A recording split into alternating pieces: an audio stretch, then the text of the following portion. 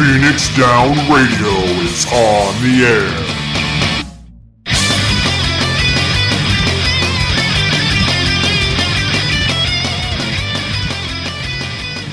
air. Welcome everybody to Phoenix Down Radio, episode number 112. I'm your host, Klaus Nightbringer, and joining me today we have Talis Marvelous and we have Sarah Tomono. Hey guys, what's going on?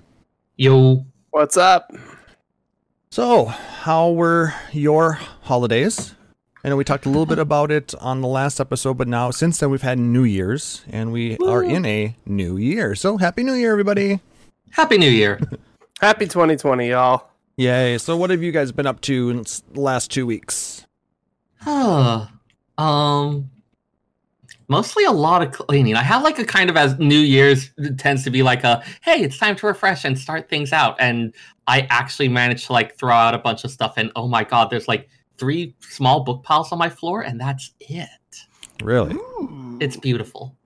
Interesting.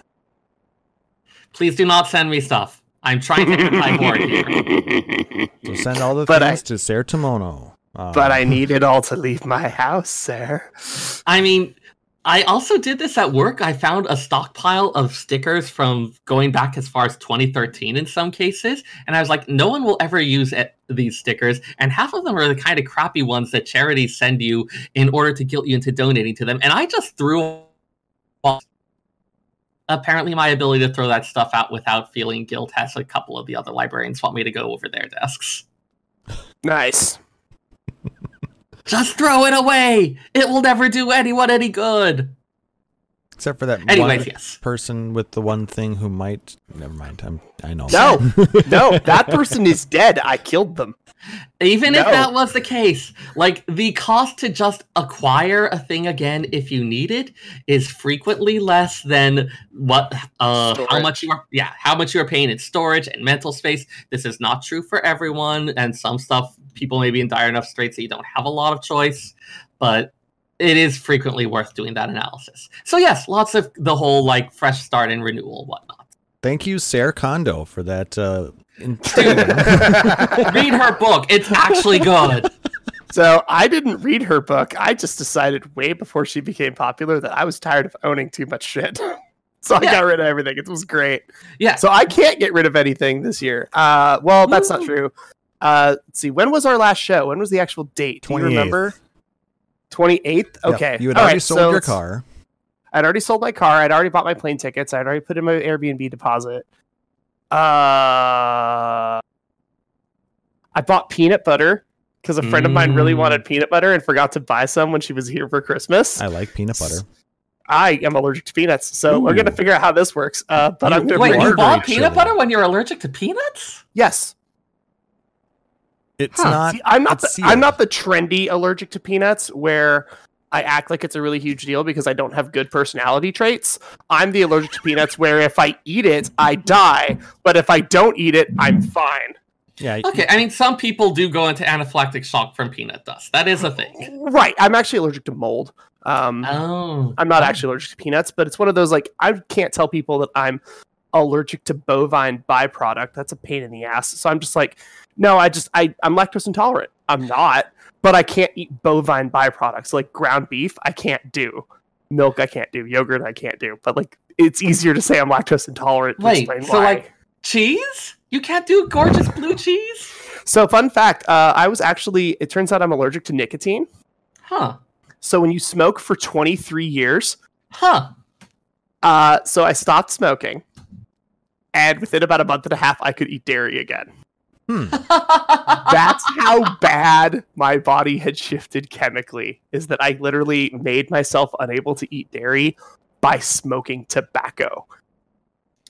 Immune systems are weird. I quit smoking and now I can have ice cream.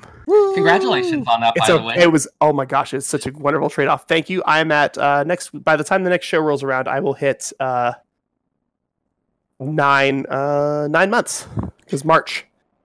Also, thinking about it, that would explain a bit of the affinity for Japanese cuisine. You get to avoid a lot of those products. Why do you think my favorite cuisine is Szechuan?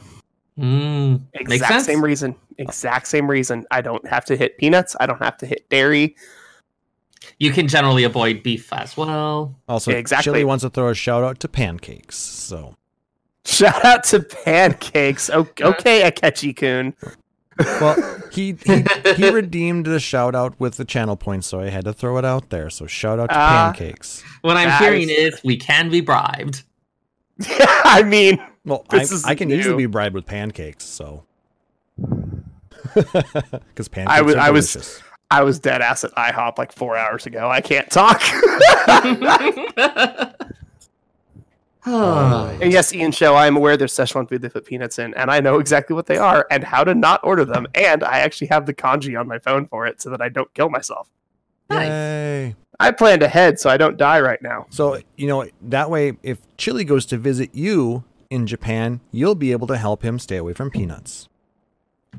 Yes. Hey, Chili, come with me. We're staying up all night.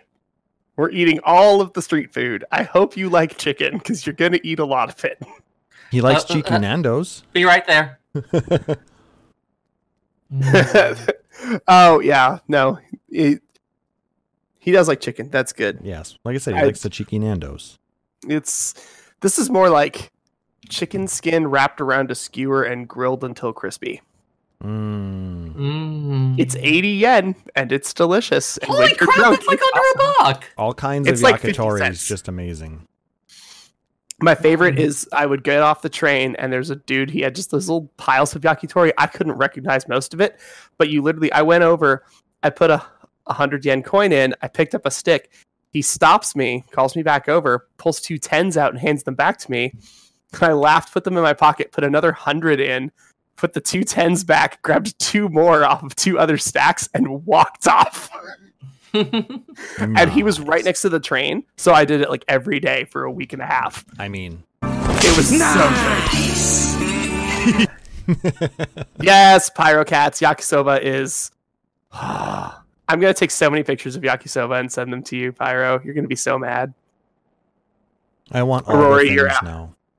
Yeah, Aurora, your allergy to fish oil. Ooh, that makes be very cautious when you travel in Japan. Yeah. There's a lot of seafood. Some way.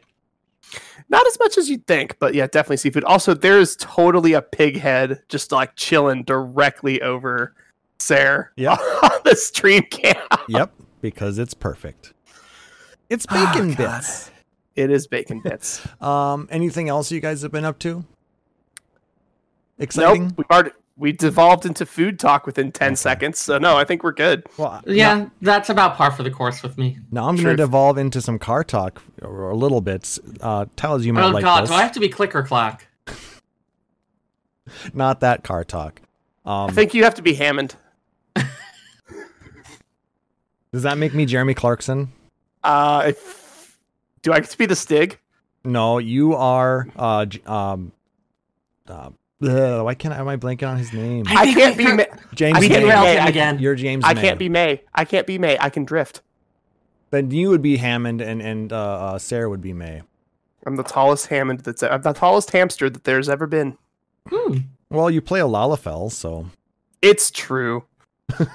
But no, I spent the last couple of weeks changing out all of the light bulbs in my car. Yes. Holy crap. I replaced them all, or most of them. I replaced them all with LEDs. Oh, nice. Holy shit, are they bright. Yeah. Like I just got the last set yesterday. Change up the car's energy usage? A little bit. It does. You might actually notice better starter performance because of that, because you're going to have more positive charge built up because you're not going to be draining it as much.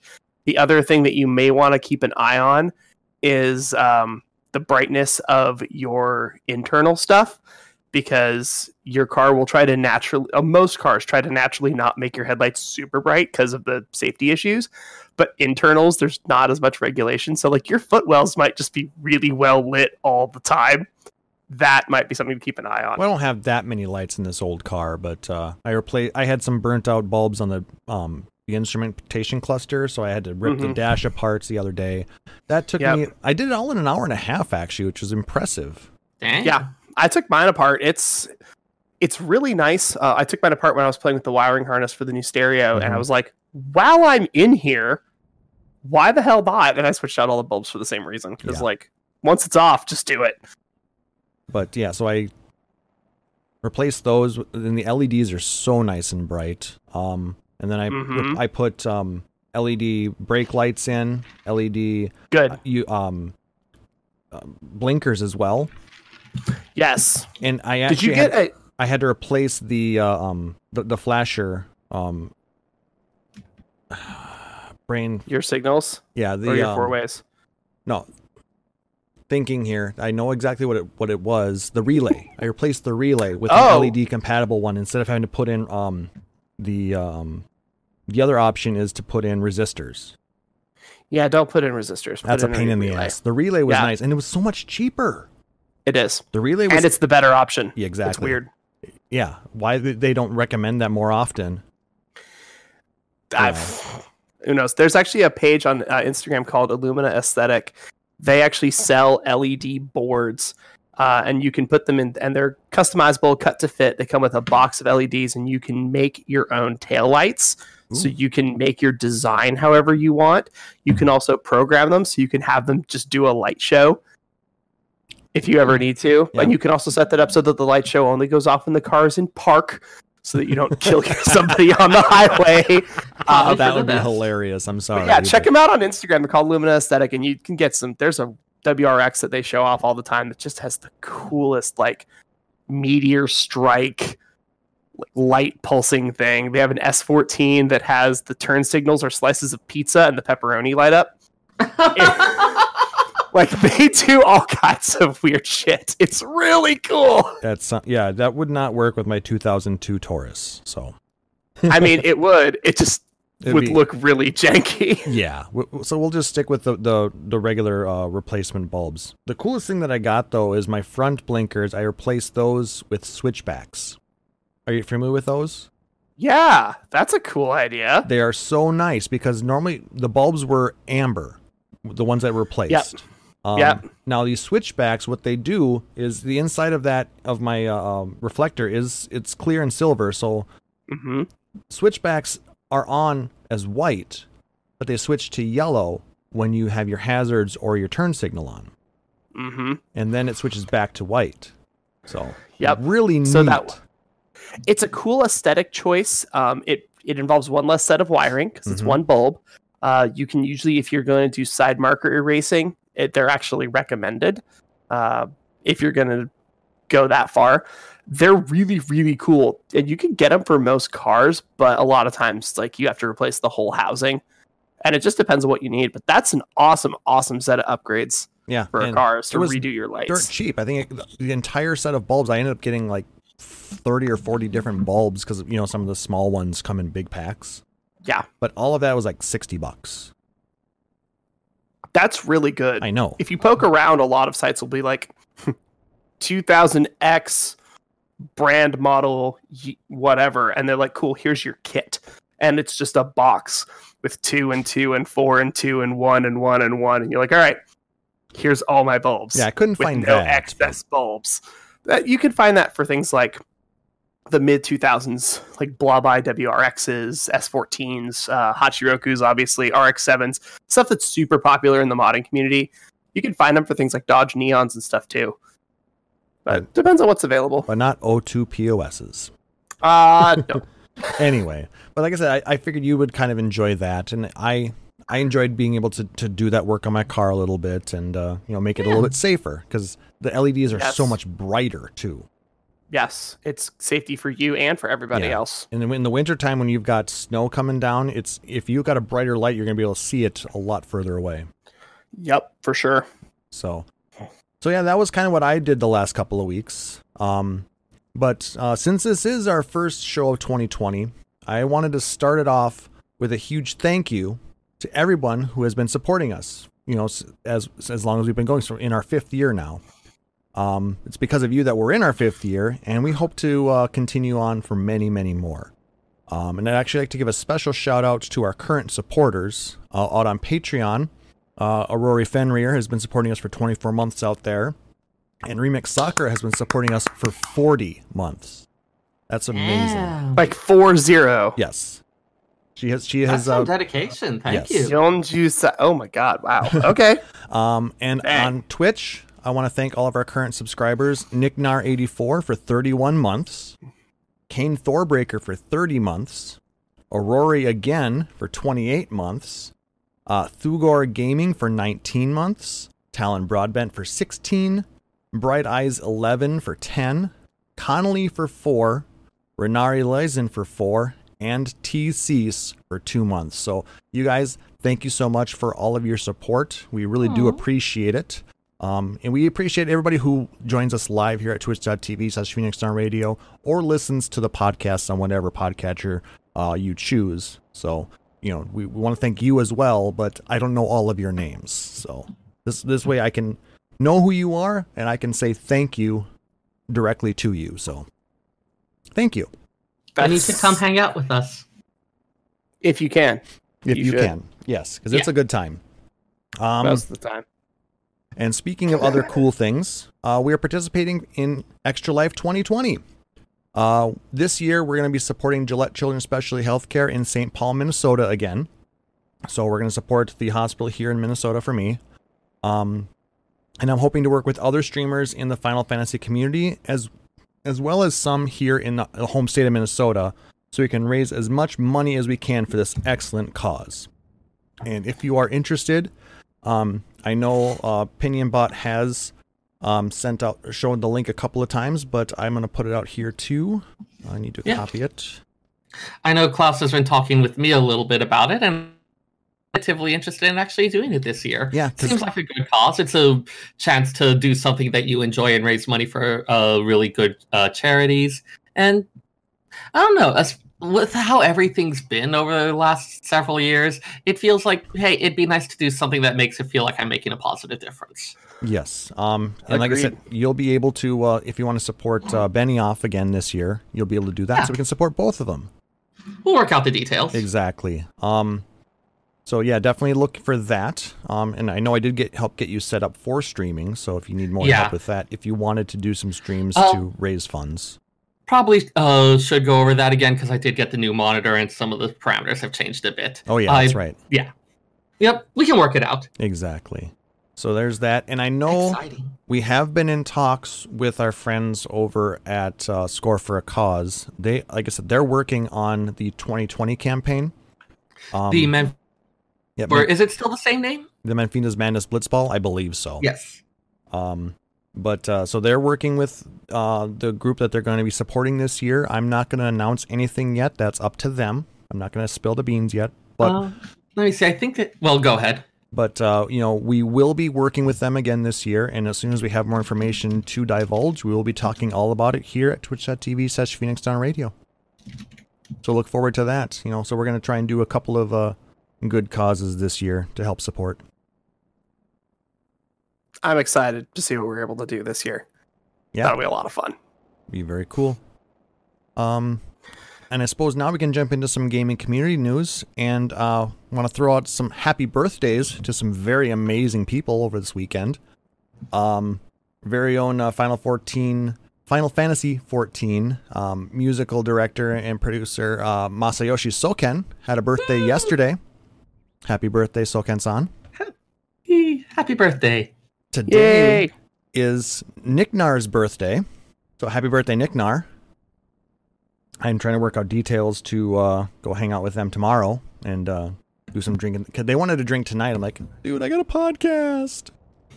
So drunken podcast. What could go wrong? What could go right? Yeah, the second one. And then on Monday, it is Pixie Nook's birthday, a.k.a. Lunavox. Oh my gosh. So happy birthday, Pixie. She is doing well. I talked with her today, actually. Outstanding. Awesome. I know she started a new job and been having the usual new job challenges with that, but it sounded like she's getting to be in a better place. Yes. It's taken time to adjust to the new situation she's in. But slowly but surely she's getting there, and want to wish her the best. So happy birthday, everybody.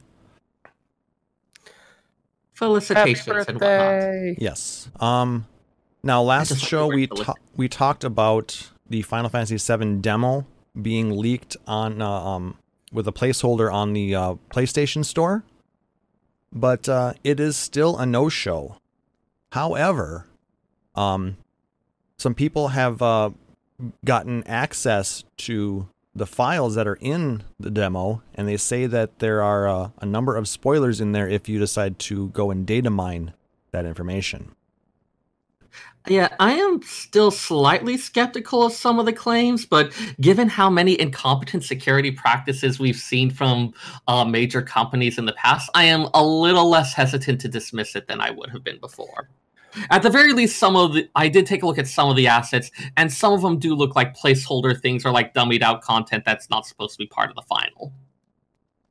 So who knows what any of it actually means.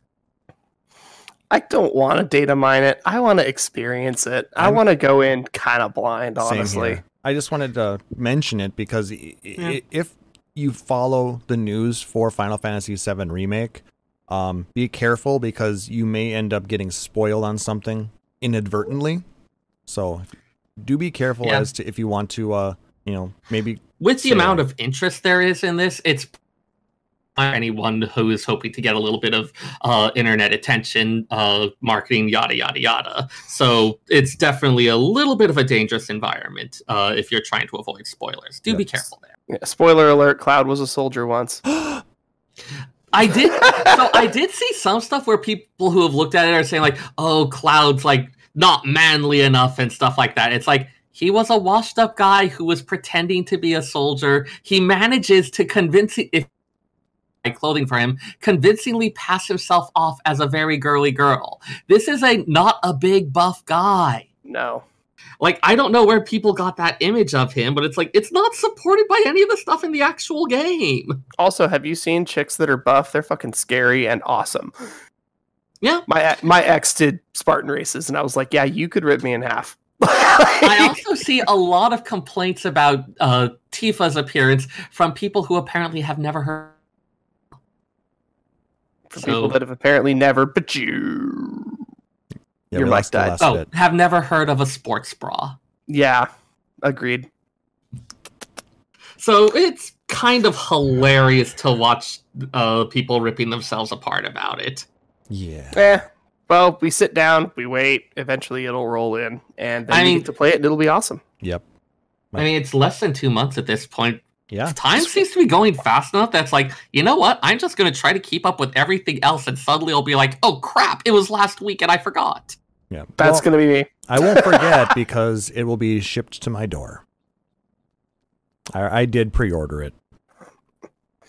Yeah, that's reasonable. A digital copy, if I remember right.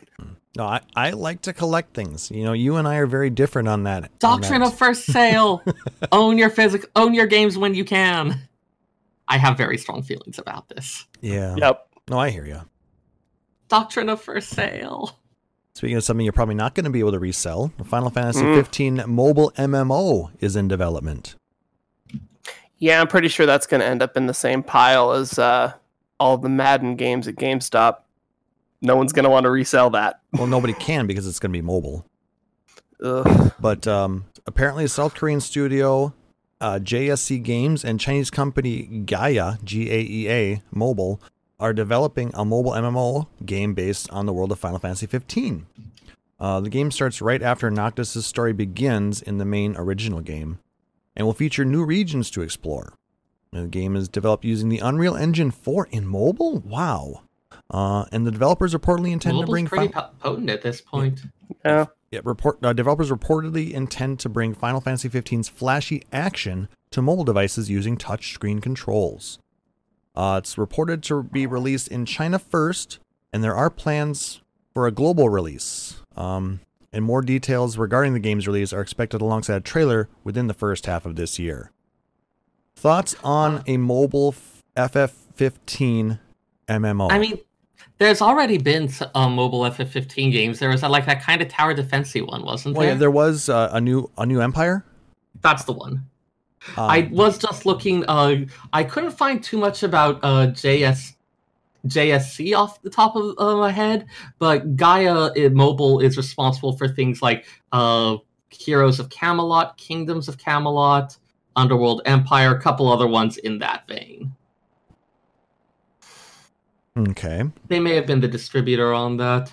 JSC, I'm not finding a lot about what games they've actually done yet. Yeah, now apparently they're involved with some VR stuff. Mobile MMO, though, how is that really going to work? Well, I mean, there's plenty of mobile games where you have... MMO just means like you have kind of a persistent world and a lot of people that can connect to it and play it at one time. It's not necessarily the big sweeping open world experience. It's just massively multiplayer, so lots and lots of players, and online. If you just use that as a definition, you've got a lot of wiggle room in there. No, you're right on that. But when I picture a Final Fantasy MMO, you know, you get 11 and you get 14 in your head. I was gonna say, I think of 11, 14, 15 had that weird like. Yeah, the multiplayer game Comrades, but that wasn't an MMO per se. No, and it wasn't. It didn't really go anywhere either. Unfortunately, it was kind of neat. I liked it, but I liked it when I was playing it with Lancetti. I had a lot of fun playing with her, and I was like, "Can we get 2 more people?" And she's like, "We can get NPCs, or we can hope to get randos." You should have. And all the randos were like level 1. We're trying stuff, and they would just drop after a few minutes. We're like, well. All right, we tried. Yeah, I kind of got a little of that too. I mean, I dropped it off after probably 3 weeks, I think. Yeah, I think we lasted about 2 or 3 weeks, and I was just like, dude, I'm not super into this. If I'm going to play something I'm not into, I'll go back to PSO2. Like, at least there's stuff to do there. I played PSO1 to a point of like physically and mentally unhealthy. PSO2, I just cannot stand. It's so sad because I wanted to play it so bad. But it didn't happen. Well, I mean, it did. I still played a lot. I maxed out with 2 characters, but it's not.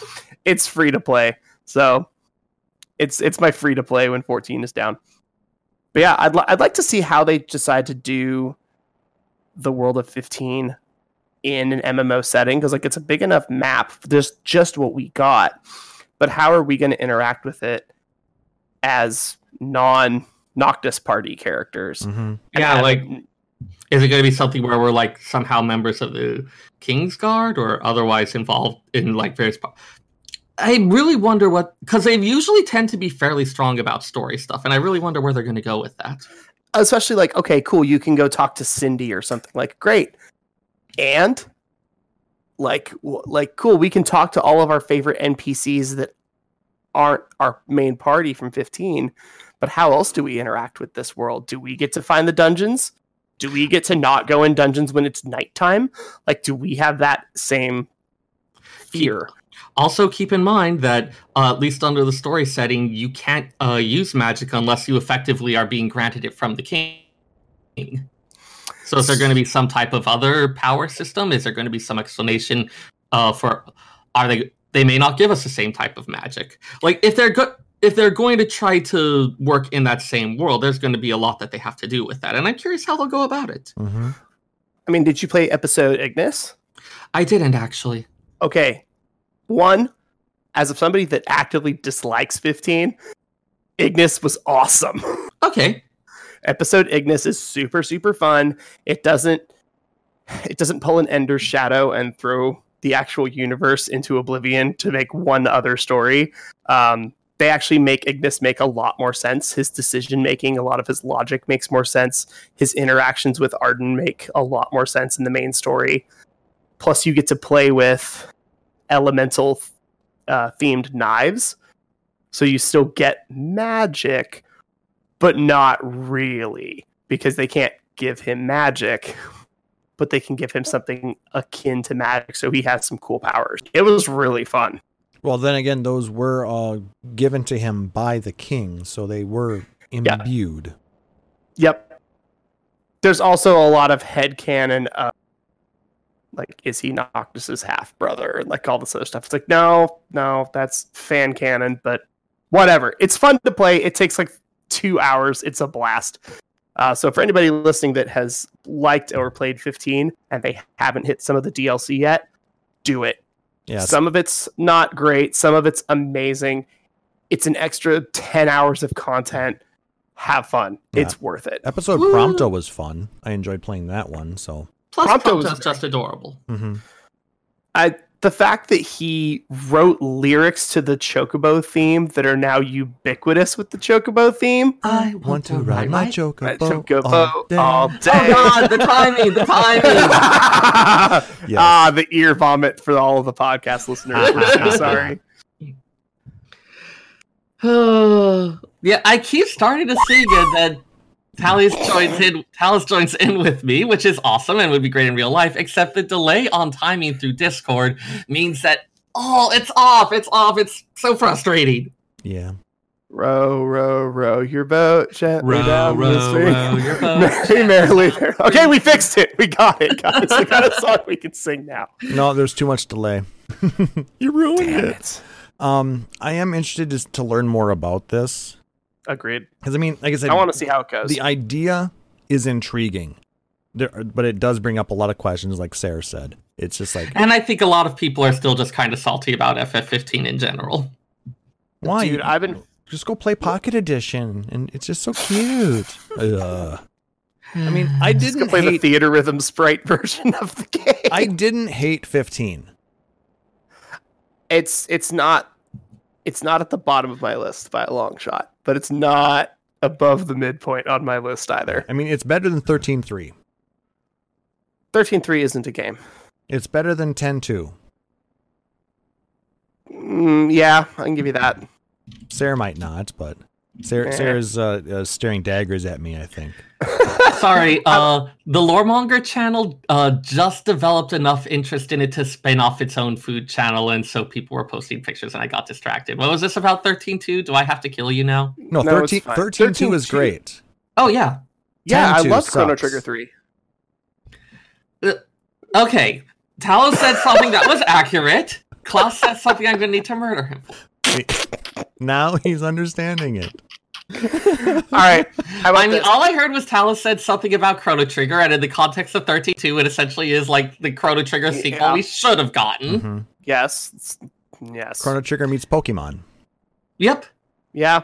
With maybe a tiny... Yeah. Okay. And then Klaus was knocking on 10.2, and so, like, he needs to die. As I do. Pick the hill you want to die on. Master Quest or 15? Which one was the worst game?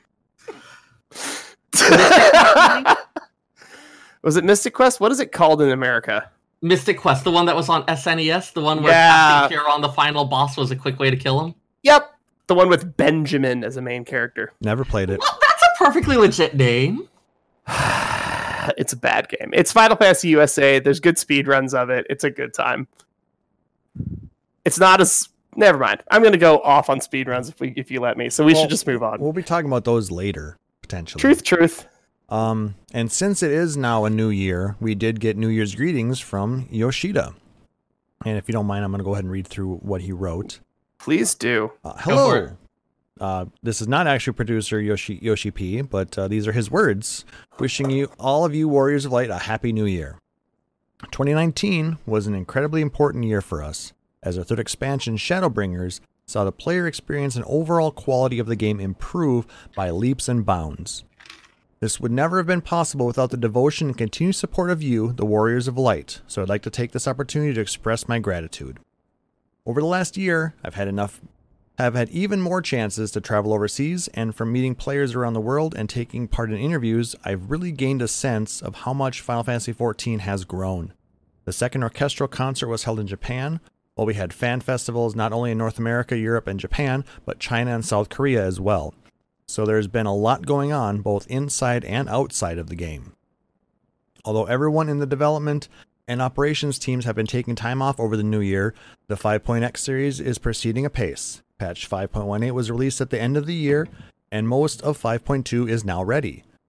From the start of the year, we'll be carrying out adjustments and testing for bugs before releasing patch 5.2, Echoes of a Fallen Star, planned for mid-February. To bring a close to the critically acclaimed Shadowbringers, patches 5.2 and 5.3 form two halves of a single chapter. There are lots of surprises in store for the first half, so please look forward to it. Speaking of surprises, I found a bizarre note on my desk, although its true meaning remains something of a mystery. Oh, we got our New Year's poem. It's a marginalia scribbled upon a history tome in the Cabinet of Curiosity. And what's written is, "For what are warriors of light?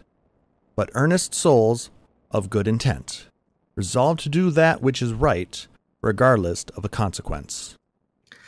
First off, I want to say, love the word marginalia. That is an underused word. Go ahead and finish. All right. It seems this was found hidden in the Crystarium's extensive library. But is this historic fact or some sort of prophecy? And I saw you had some notes.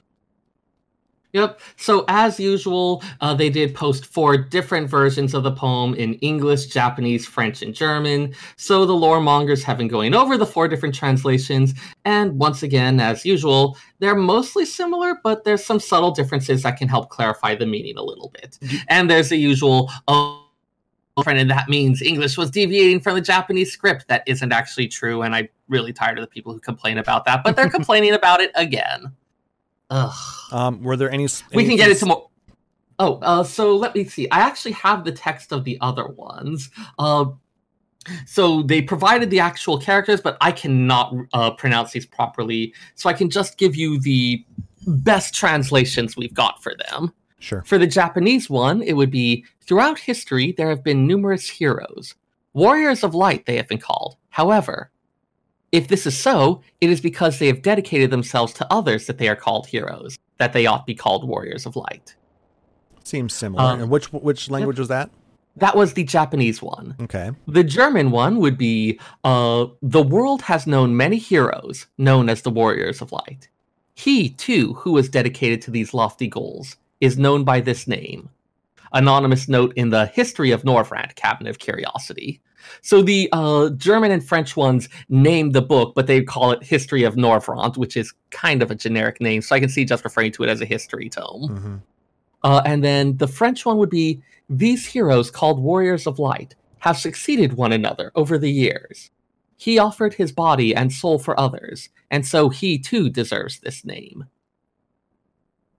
So it's there's kind of a recurring theme of like the idea that Warrior of Light being a title that's kind of bestowed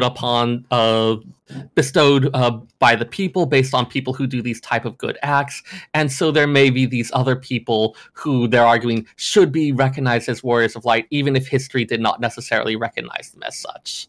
The fact that this is in Norvrant, which I believe did also have a history of Warriors of Light up until the very last ones, which kind of put a bad name to them. There's suggestion that this may be about our familiar friend that showed up in the Stinger, or something else to deal with the idea of like other warriors of light. The English one, I kind of liked some of the phrasing, the idea of like talking about earnest souls of good intent and being resolved to do that which is right regardless of the consequence, kind of plays a little bit into the whole idea of like the road to hell being paved with good intentions, and the last warriors of light having had good intent, having tried to act for the good, but maybe having this thing that had a consequence that wasn't necessarily. Which I know is a little bit more poetic license. That's one of the things I know shows up in the English ones. They will tend to play around with idiom a little bit more to allow for alternate interpretations or to allow some of that deeper exploration. Yeah, I find which I tend to love. I was going to say, I find it interesting that the ones from the European area mention a specific person. Yeah, he too, who was dedicated to these lofty goals, is known by this name, or body and soul for others, and so he too deserves this name. Whereas the English and Japanese really don't. They're more talking of overarching warrior of light concept. Yeah, kind of in the abstract. And so there's a question about, okay, the tome it's written in, was it possibly like, if it's in a history book and you write it in the margins alongside the profile of this person who was considered controversial? Yeah. Or there's all sorts of other stuff that could be going on.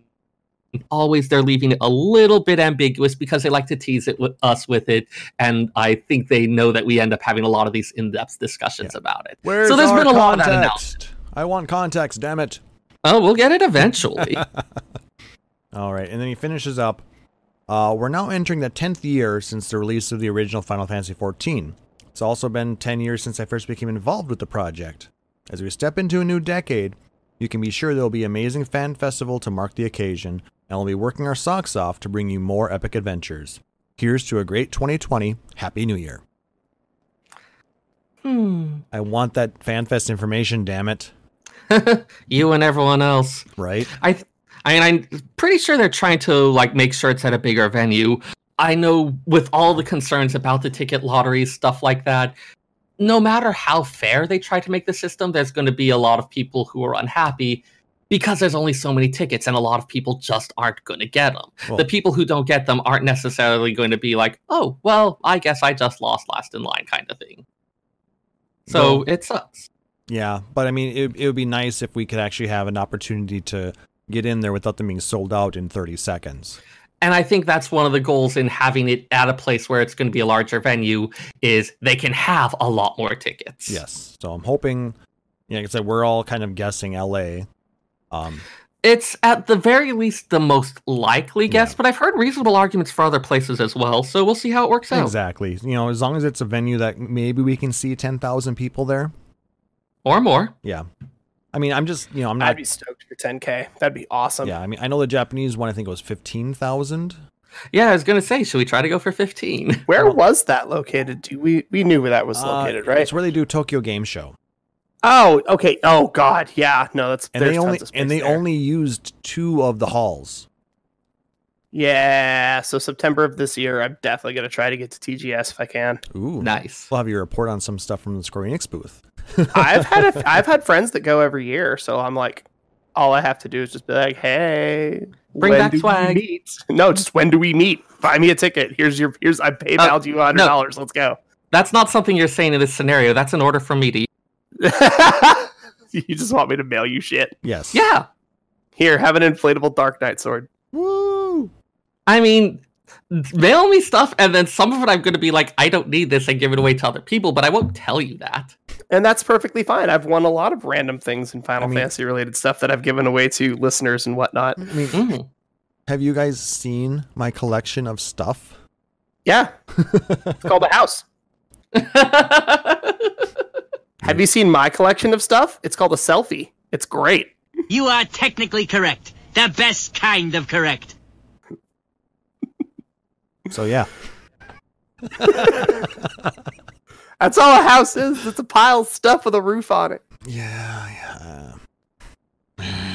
Anyway, so that's kind of all of the gaming community news that we were able to scrounge up over the past 2 weeks. There maybe have been some other stuff, but it was boring.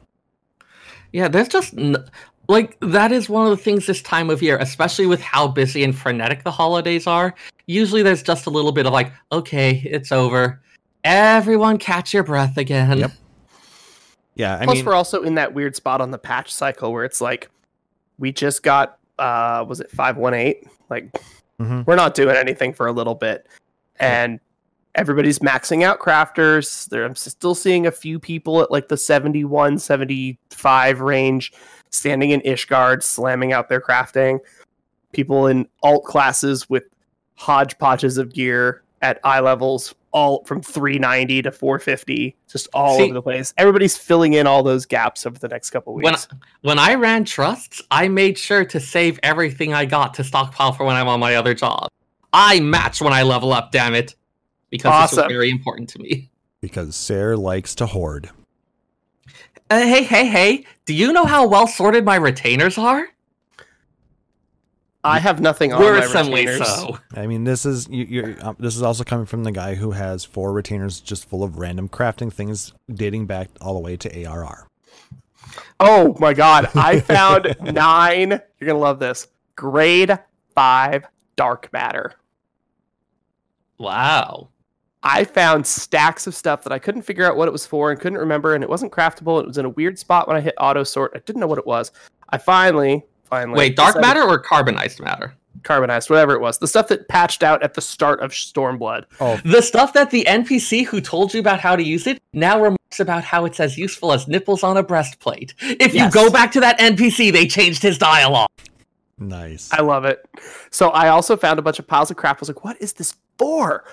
And it turns out you turn it into Talon in Mordona to get the Kingcraft cakes. Oh, yeah. I got 71 Kingcraft cakes. I desynth all of them, and then I sold 18 tiny crowns on the market for it. because I just had like 6 slots in my inventory completely full of garbage, and now I've turned it into a small pile of gil. Sometimes we sort as much as we want, and we think we've got it, and we don't got it. There's gonna be random stuff that appears. Oh yeah, definitely. But I mean, that's just kind of the way this time of year is, and a little bit of behind the scenes for you guys. It took up until about 6 o'clock last night for us to come up with a discussion topic to discuss today. It's true, because we just couldn't think of anything. But there's so little going on, which is kind of nice as a whole. Like, hey, it's time to take. Like, even at my job, we go have story time break for about 2 weeks during the holidays. Everyone's busy. Lots of folks are out of town. Schedules are messed up, so we just don't even do our story times, which is great for a whole like everyone take stock, figure out what you're doing, set up for the new year. Mm-hmm. It's kind of crappy for the people out there who are here to listen to us do a show. Yep. But thanks to Sayre finding some information about a project he was interested in, he gave us the idea of talking about the modding community in Final Fantasy. Total coincidence there. We were very lucky. Yeah, I mean, but the thing of it, and I don't know why we didn't think of it before, but the fact that, I mean, there is a lot of mods available for all the different Final Fantasy games. And modding is one of those things where it has, good connotations to some people, but to others, it has a really negative connotation. People think of cheating or, trying to skip through the game to make it easier, or botting, or, things like that. So, I mean, which, some of them are the kind of like the trainers or stuff like that. Which is stuff that, like, just shout outs, we don't condone adjusting games that affect other people's gameplay. Yeah. Or your end user license agreement. But boy, that One Bag app in WoW in like 2004, before it was actually just an option, was, those kind of mods are just helpful and don't hurt anybody. Yeah. Quick disclaimer. Or the online games, FF11 and 14, or any other game with online content, does violate the terms of service and does have a chance of having your account revoked. So we do not condone the use of those. Yes, and we're not going to actually be discussing any of those at this point. We may talk about some of the availability of things in a future session of this. I mean, because this is something that we can milk this, for a few weeks at least. Woo! Up until we get some kind of actual announcement about what's going on. Exactly. Well, I mean, we'll probably have news next show, but God, I hope so. But so to start off with, we're going to talk about what is modding. Now, my definition here came from Wikipedia, because everybody loves Wikipedia, right? Ooh, baby. They have a reasonable summation of a lot of things, as long as you don't go too into the weeds on niche topics.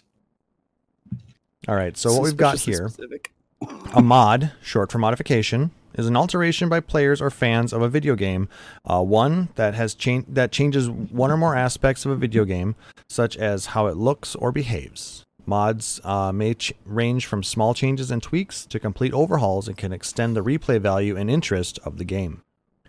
Now, as early as the 1980s, video game mods have also been used for the sole purpose of creating art, as opposed to an actual game. This can include recording in-game actions as a film, as well as attempting to reproduce real-life areas inside a game with no regards for gameplay value. This has led to the rise of artistic video game modification, as well as machinima and demoscene.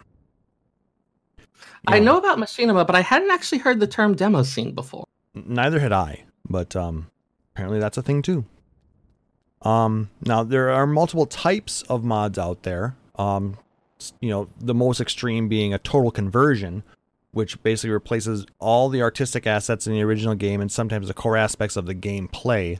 Basically, they're just utilizing the engine of the game to create something totally different. And sometimes maybe some of like the really base ideas of it. Like, hey, this is something that is ostensibly set in the same universe, but we're going to explore a very different aspect of it. Yep. Overhauls, which significantly change the entire game's graphics and gameplay, usually with the intent to improve on the original, but not going so far as a complete remake. Those almost sound like a texture pack kind of a thing. So sometimes it can be a graphical one, but one of the ones that we'll discuss, actually the one that I remembered the announcement about that inspired this whole thing, is a mod for FF6 that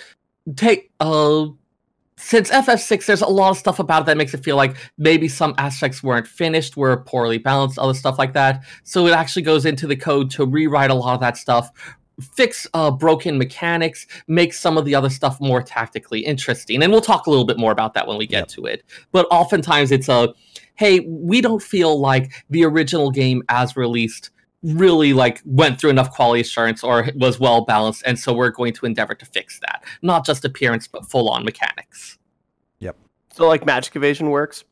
Yes, among other things, but yes, that is one of them. Yes. Oh, I figured that out, and I was like, oh, well, this game's over. I just destroyed stuff. Right. Not everyone can, or the Vigor stat actually has a use. Yeah. Anyways, we'll cover that in a bit. Some other types would be randomizers, which are typically atop games of the 8 and 16-bit generations. They keep the fundamental gameplay, but randomize elements of the game to make it more of a challenge. Now, a lot of these rise up in the speedrunning community, where they are trying to give the runners a new challenge and as they play the game, and they try to finish it as fast as possible. Yeah. I mean, some existed for 20 to 30 years. At this point, they're pretty well played out. But with a randomizer, you might change up the locations of where you get a lot of key items, of where you get a lot of abilities that allow you to access certain stuff. And so it can kind of test your fundamental understanding of the whole game in terms of, okay, which bits are you finding? What does that allow you to so components do you need? Which flags and in what order? I was mentioning earlier, there's an FF1 randomizer. And sometimes you get a seed where you're like, I didn't get the rod. And they eventually, they soft locked the game, couldn't continue. They checked the rod showed up in the Chaos Temple dungeon. For those who don't know, myself included, what does the rod normally allow you to do? Or what does it require to do? It opens the midpoint in the first dungeon of the game. So it opens, once you kill the vampire, there's a slab that you have to move in the Earth Dungeon, and you can't move it without that rod. Yep. So you can't get the Earth Crystal, which means you can't unlock the top of, or means you can't unlock the Chaos Temple, which means you can't go fight the final boss. So if that particular key item is in the wrong spot, you can't move forward. And you see that in some randomizers. Some seeds are unbeatable, but we're getting better and better at making sure that you don't end up with that problem. Yeah, some of those randomizers are, at this point, are very cunningly designed to check for particular types of conditions and not create a loop where to complete one thing, you need an item behind another thing that you need to get to. You need to complete the first one. But it does change up your game order a lot. Mm-hmm. It does, because now all of a sudden you're like, cool, I'm level 4, I have wooden weapons, I have 16 HP, and I have to go to the volcano? There's no way. You walk across 2 tiles and you're dead. It's hard. It's a lot of fun. Randomizers can add a lot of challenge to games very easily. Then we have some of the small things like add-ons. Usually adding things into a game, like a weapon or a piece of armor, or might add access to an area that you only get for a limited time. It adds a way to go back. Murder Carp. I'm thinking of Murder Carp from Pokemon. Ooh, what's that one? It's a shiny Magikarp that knows Roar of Time. Ooh. It gets completely hacked in, and it's really, really funny to watch. Yeah. But yeah, usually these ones, it'll be like a kind of smaller scale edition where it's like, oh, hey, I like this weapon type, but I like bows, but there aren't really that much in terms of end game bows, so we added a couple bows to keep things a bit more interesting there. Yep. I mean, now you can almost liken it to a DLC, like a little add-on that you can get for games now. Mm-hmm. Fan-made DLC. Yeah, basically. Without all the problems that sentence contains. They could, it's like different set of problems. Yeah, true. And you have art mods, which are created for artistic effects, most frequently associated with video game art, reshaders, and things like that. Yep. This is also where, for instance, being in a LGBT-free company, I know of at least a couple of our members who love to have their nude mods. Something I never quite understood the point of, but for some people it can just be like, hey, this adds some type of visual appearance that we really like. Yeah. UI mods, which change parts of how players interact with the game, and common mods to the UI reveal information that player or modder believes is helpful in playing the game. I know Warcraft had a lot of UI mods available in it. Something we wish Final Fantasy XIV had.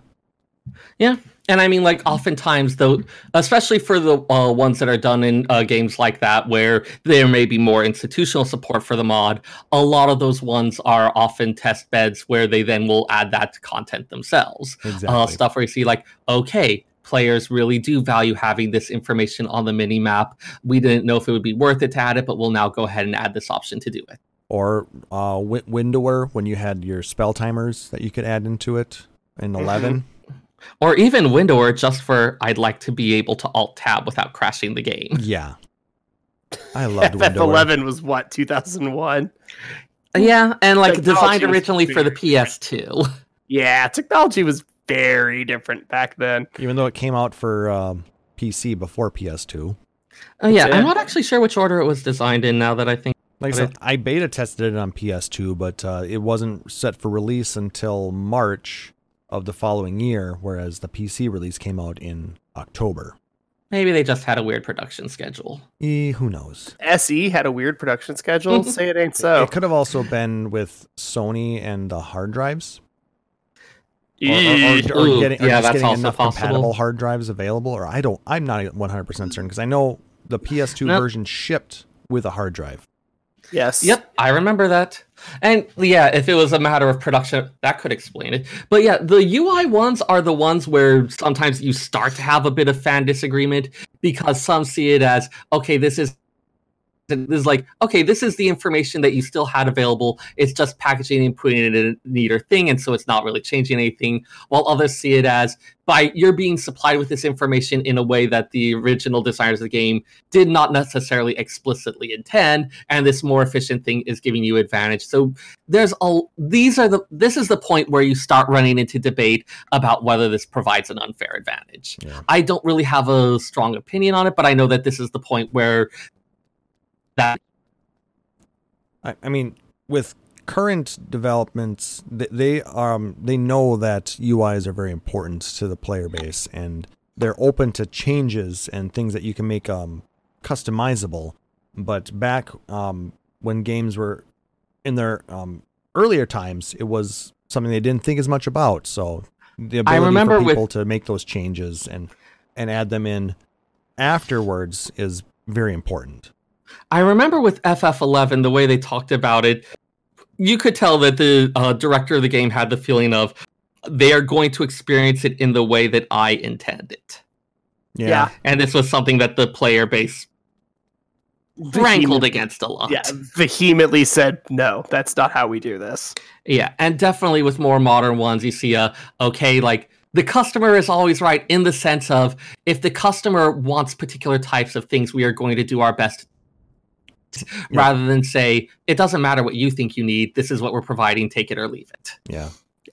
It's nice to have, developers that at least will take a number of players' suggestions, and they'll at least do a feasibility study on it to see whether it's something that can be done versus, something that they just feel should be in there, or just not flat out say no.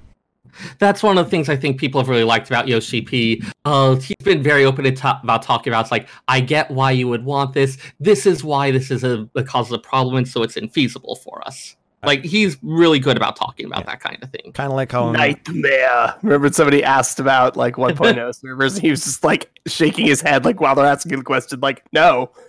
That's a terrible idea. We're not doing that. Or like in the last live letter, where he basically said that, no, we can't do butt sliders because of this. Yep. Yeah, and he can't do butt sliders because of how gear works now. Mm-hmm. Sure. Gave us one of the best gifts ever, so... It's true. It's true. He also explained a little bit about, and I don't know if he explained it yet, or if it was just in writing, but it was explaining why the Viera's headgear is such a disaster. It's like, look, you have bunny ears. Do you really want me to figure out how to make every plate mail helmet work with that? Dude, it's not going to happen. Give it a minute. We already saw the weirdness with the Mikote one. Yeah, exactly. Ugh. Yeah, no, you know what? You want cool headgear? You have cat ears. You want cool headgear? You have dragon horns or bunny ears. You want cool headgear? You're a lion. Like, figure it out. If you want to have headgear, be a Hyur. You'll be fine. Wear all the helmets. Or an Elezen. Elezen get very little love. They do because they have so much neck. Like, all the neck. I mean, that'd be a lot of neck to protect with armor, so... I don't want to do that. I like being a potato. That's why you're a potato. That's why I'm a potato. Are we going back to calling Elezen Dalmels? Has the racist slur migrated from Vana'diel to Eorzea? It has now. Well, haven't we been calling him that since it came out? Did I just do a racism? I feel like I just did a racism. Yes. Good job, Sarah. Sarah did a racism. That's the name of the episode. Oh no! Our highest downloaded episode ever. God. And Sarah's thinking this in his head. You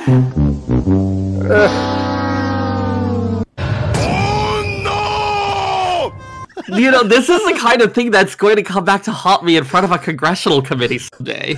I'm so looking forward to when you're like accepting your doctorate and we get to like play all this crap back at you. Yep. Oh God. Oh. Hey Klaus, we broke Sarah. Let's talk about mods. Yeah, and then there's mod packs. Groups of mods put into one package for download. Basically take a number of fan-made mods, make sure they work together, and then just package them all together in a nice, neat bow. Kind of nice to have. Yep. Oftentimes you'll have a lot of stuff that's thematically grouped. Like there'll be a number of related UI mods that all together make the creator of the pack feels makes for a much cleaner experience. Yeah, because a lot of times you'll notice... Oh, go ahead. Sorry. Or you might have cosmetic ones that also include a number of new things that are like, hey, now that we've solved this cosmetic issue, this type of armor doesn't look so bad. So here's some things for it. Now, in a lot of the older games, you'll notice that it's specific people who seem to work on certain mods for certain games. So a lot of times they will take their mods and put them together. Oh yeah, some of these get to be very niche communities. Mm-hmm. Like the type of thing where if you will very quickly be talking with some of the biggest names because there just aren't that many people in it. Mm-hmm. Which can be really fun. It's like, here's this small group of people shared by this common passion about this thing. Or united by, not shared by. Words. Words are hard. Wording is hard. Yeah. Let's go shopping. All right. Okay. Now, in Final Fantasy, you know, a lot of the games that have been released have mods. I'm not sure if there's any that doesn't at this. There might be a couple. I mean, some of them may have been ROM hacked after the fact, but you know, as far as you know, which ones should have mods and which ones are supported to have mods is, you know, still kind of questionable. Now, we're always operating in a gray area on these things. Now, though some of them are fully supported by Square Enix, such as in Final Fantasy 15 Windows Edition. The modding community is actually very active and it's encouraged. That's pretty cool. Tools were built in to allow for that. I don't think it would have been as popular a game if it didn't have modding available, to be honest with you. And that's something you can see, like, kind of how the ethos has changed from hey, we will prosecute anyone who messes with our proprietary yada yada, to, hey, we've included some modding tools and we want to see what you create with it. Yeah, well, because they want to see what we create with it. Because now when they start on Final Fantasy 16, they go, hey, everybody changed this. Mm-hmm. Hey, everybody didn't do this. Or they look at, you know, all the PlayStation and Steam or whatever, and they go, we put in an achievement for doing this basic thing 5 times, and hardly anybody got it, which means nobody did this thing 5 times. We should probably not include something similar in the next game that we make. Yep. Like the amount of information that they can, like effectively free UI UX testing, technically after the fact, but it's still useful for your next game. Yeah, I mean it's free development, really. It's free real estate. Wait, what? No, memes. If you look at, I'm memeing, Klaus. I know, but I'm. If you look at Steam, you know, Valve back at the beginning, you know, they had Half-Life, and Half-Life spawned a number of mods. Some of them were Counter-Strike, Gary, and Team Fortress, and those were all mods originally. Yeah, and then they spawned their own games off of that, and like I said, Valve embraced the in fully, and it became one of the biggest successes in PC gaming, and that's why Steam is as big as it is right now, because Steam saved PC gaming. Yeah. When people are telling you what they want, you should probably at least listen a little bit. I know some people will say that Steam's also ruined PC gaming, but that's for a different reason. Yeah, it's the one piece of DRM I don't loathe. I'm still not a fan of DRM in general, but Steam I at least don't hate. Yeah, I mean, there were reasons behind it because, in the beginning there were also hacks. People were able to cheat, and they had to put in certain digital rights management things to keep people from modding certain things that they shouldn't have to give them an unfair advantage. And that's aimbots. Yep. A lot of aimbots, especially in TF2 and those the original TF. The types of mods that, are frowned upon, when it gives you an unfair advantage, like in Final Fantasy 11 or 14, mods are frowned upon because a lot of times they can give you an unfair advantage in the game. You don't want people duplicating gil or items and getting an unfair advantage on the in the economy, or even getting better gear faster than they should, and maybe beating endgame content before anybody else is. So, but if you build a macro in game using the macro tool for your melee DPS AoE combo, that's fine. That's using in-game tools. It's annoying to the other 3 people in your party unless you're, using trusts.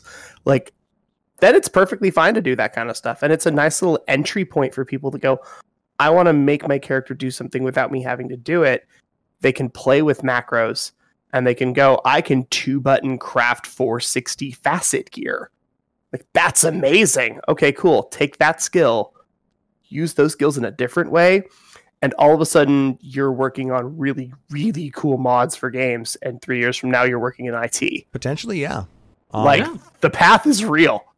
It's really cool. Yeah, like a lot of people I know in industries like that got their start with essentially these very simple programs that were stuff in a setting they really enjoyed, and where they could experiment with it and get immediate feedback about, oh, this is how this works. Oh, this is how this goes together. It's one of those, like, you teach people to make the Hello World program on their TI-83 calculator, and you're like, that's great and all, but have you ever watched somebody figure out exactly what size to make something in MS Paint and what folder to drop it in to reskin their character in Grand Theft Auto 3? Teach a 14-year-old to do that in the 90s, and all of a sudden, that person ends up working at Nintendo 20 years later. Gee, I don't know where that came from. Like, that stuff's real. It happens. It's awesome. But it's understanding that as long as you're not breaking laws, as long as you're not breaking end-user license agreements, go nuts on your mods. Yeah. If you're playing with yourself, and, well, that's phrasing, but have fun, Klaus. There's got to be a button on your box for that. That's what she said. Exactly. Like, if you're just playing solo, do whatever. If you're going to go in and be like, I'm going to jack up this 24-man raid with an aimbot, don't be a jerk. Don't be that guy. Don't be that person. It's a trap. It's a trap, for sure. Also, if you attempt to monetize this in any way, they're more likely to come down. Oh God. That's where there was like a lot of this. Some of this also, it's like technically it may be an unauthorized modification, and so their end user license agreement says that you are not allowed to, yada. But for practical purposes, in most cases, it's never going to come to their attention, and it's not something that's harming their bottom line that much, so they don't care. Continue to make them not care. Don't attack their bottom line in any way. Don't become a big enough thing. If you get to room 7 in the canals every time, maybe they'll start noticing. Yeah. So maybe don't pick the door with the higher value. Like, be smart, but also I'm kind of reminded of World War II when the Enigma machine, which is being used by the Axis to code their messages, where the Allies were able to get a hold of it, reverse engineer a lot of stuff and worked out how to break the encryption on it. And so they could read all of these encoded messages. They acted on all of them. It'd be like, oh crap, our encryption's been broken, and they would change to another one. Mm-hmm. So there was some amount of stuff that they just let go by, and others where it'd be like, okay, we want to stop this attack. We need to do something that makes it look like we've got a bunch of people randomly exploring, and one of them just happens to run across it. I'm getting a whole like Borg remodulation thing going on right now. Oh, sorry. What was the last?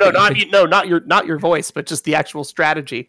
Oh yeah, we shoot them with phasers, they remodulate, and now phasers don't work. Yeah, you want to be like, this is a basic thing for information theory, for encryption. If they know you can break their coding, they're going to change their system. Mm-hmm. Yeah. So you want to make use of that information without letting them know that you have it.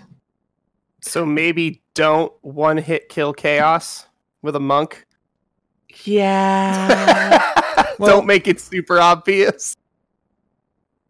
It is fun, by the way. If you're doing it for your own enjoyment. If it's a single player one and you're not like posting it on like, look, I set a world record for defeating like that one guy, the one who had all the controversy recently about the arcade records. Yep. That guy. Yeah. Like, as long as you're not doing that type of thing, whatever, indulge in your own power fantasies. I'm not going to laugh at you for that. Everyone's got their own little power fantasies. Congrats, you're good at pinball. Did you know if you put that much effort into literally anything else, you'd be a millionaire? I mean, not really. Well, you never know. Strategies. But yeah, you could put that much effort into other things and be surprisingly good at them, and they might have slightly better outcomes for your life. Yeah. So, I mean, the thing is, if you try to, monetize, any work done in the modding community, then you could bring down the ire of the developer because you're basically, impeding on their bottom line at that point. That's why a lot of people feel that modding is a touchy subject or a gray area for a lot of things. But also, I think in the cases of at least some creators, they see it as, hey, you're taking my creation, this thing I worked hard on, and you're futzing around with all this stuff. Like, for some of them, it can become a surprisingly personal thing. He said hard on. How dare you put ketchup on your steak? I mean, that should be a capital offense. It is. I get what you're saying. It is. But there was a friend of mine, his name's Chad. He used to play WoW, played forever.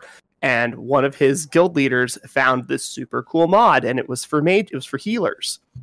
And it kept track of your cooldowns and your mana usage and told you which one was the most efficient, had all this calculation, and it worked really good. He made it a raid required. If you were going to be in a raid in our group, you needed this mod because it was so efficient and so effective. Sure enough, about 2 weeks later, all their healers logged in. Everything's gone. They are standing there in small cloths.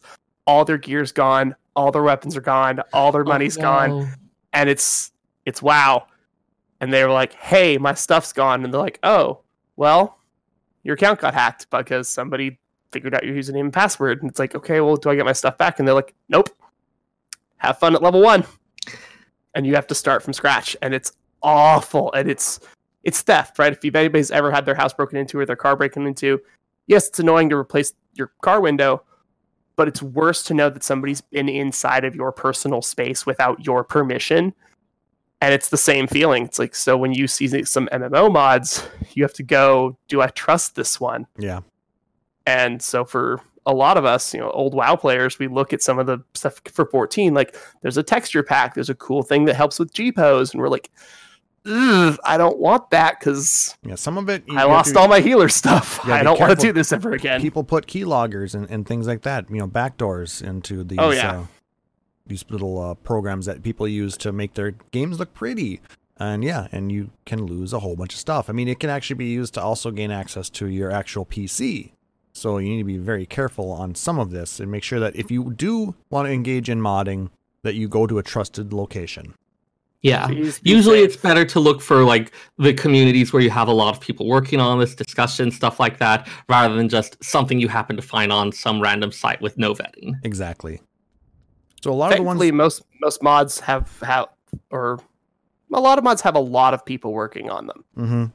You just have to look for them. Now the ones that The other thing that you would want to be careful of, I didn't realize that's where the story about the healer mod was going, but the other thing that can happen is for games that do update or change, it's possible that, say, they roll out some update that breaks all of your mods, and this tool you had become dependent on no longer works. Yeah. That's always fun to see. Yeah, I mean, we'll talk about some of the add-ons for 14, like ACT or things like that. Every time a new patch comes out, it's broken. It stops working until they update the code for it. Yep. That is one of the disadvantages of being outside the usual cycle. You don't get to know in advance, okay, these are the changes that are coming down the pipe. This is how I need to change my thing to make it work. Yep. I remember even on updates for Final Fantasy XI, when new expansions would come out, Windower would break for about a 2-week period. Sounds about right. So, but I will say that the mods that we're going to be talking about tonight all do come from respectable sources. A lot of them are from the Steam community. Some of them are from other larger modding groups. That said, make sure to download directly from those groups if you're going to use them. And also have up-to-date antivirus and anti-malware software to make sure that anything you do download is protected. I mean, that's good practice no matter what. Exactly. But, you'd be surprised. Anyways. Yeah. So anyway, the first one that we're going to talk about, Sarah was alluding to a little bit ago, and I'll let him talk about this. Yes. So the one that actually updated just about a week and a half ago and inspired this conversation, Final Fantasy VI Brave New World. It's described as a fairly complete overhaul of Final Fantasy VI, featuring, let's see, I'll go ahead and just go with their text on it since it describes it pretty well. Character-based Esper restrictions and new stat boosts that promote greater diversity and allow for customized development. An Esper leveling system that dissociates Esper bonuses from traditional levels, where you have to keep an Esper leveled when you keep the Esper equipped when you level up in order to get those stat boosts. They changed it to make it a little more flexible. New and reworked formulas, which rescue everything that isn't magic or magic evasion from the dump stat heap. Rebalanced equipment, items, spells, and skills that aim to remove dead weight and give players more and better choices. A complete overhaul of enemies from their stats to their behavior to better challenge veteran tons of bug fixes, as well as remedies to many of the game's more annoying aspects, such as rage hunting taking a lifetime, and much, much more. Now, I think a lot of you have heard me talk about my experiences playing Final Fantasy VI with my friend Andy about like a year or so ago at this point, a little more than that now, where he had never played it before. I had played it many times when I was younger and was nostalgic for it. And going through it, I remember thinking, okay, I know so much more about and we're going to use buff and debuff spells, and we're going to do all this stuff, and we'll be able to do the fights better, and it'll be really interesting. And we played through, and the story was fun.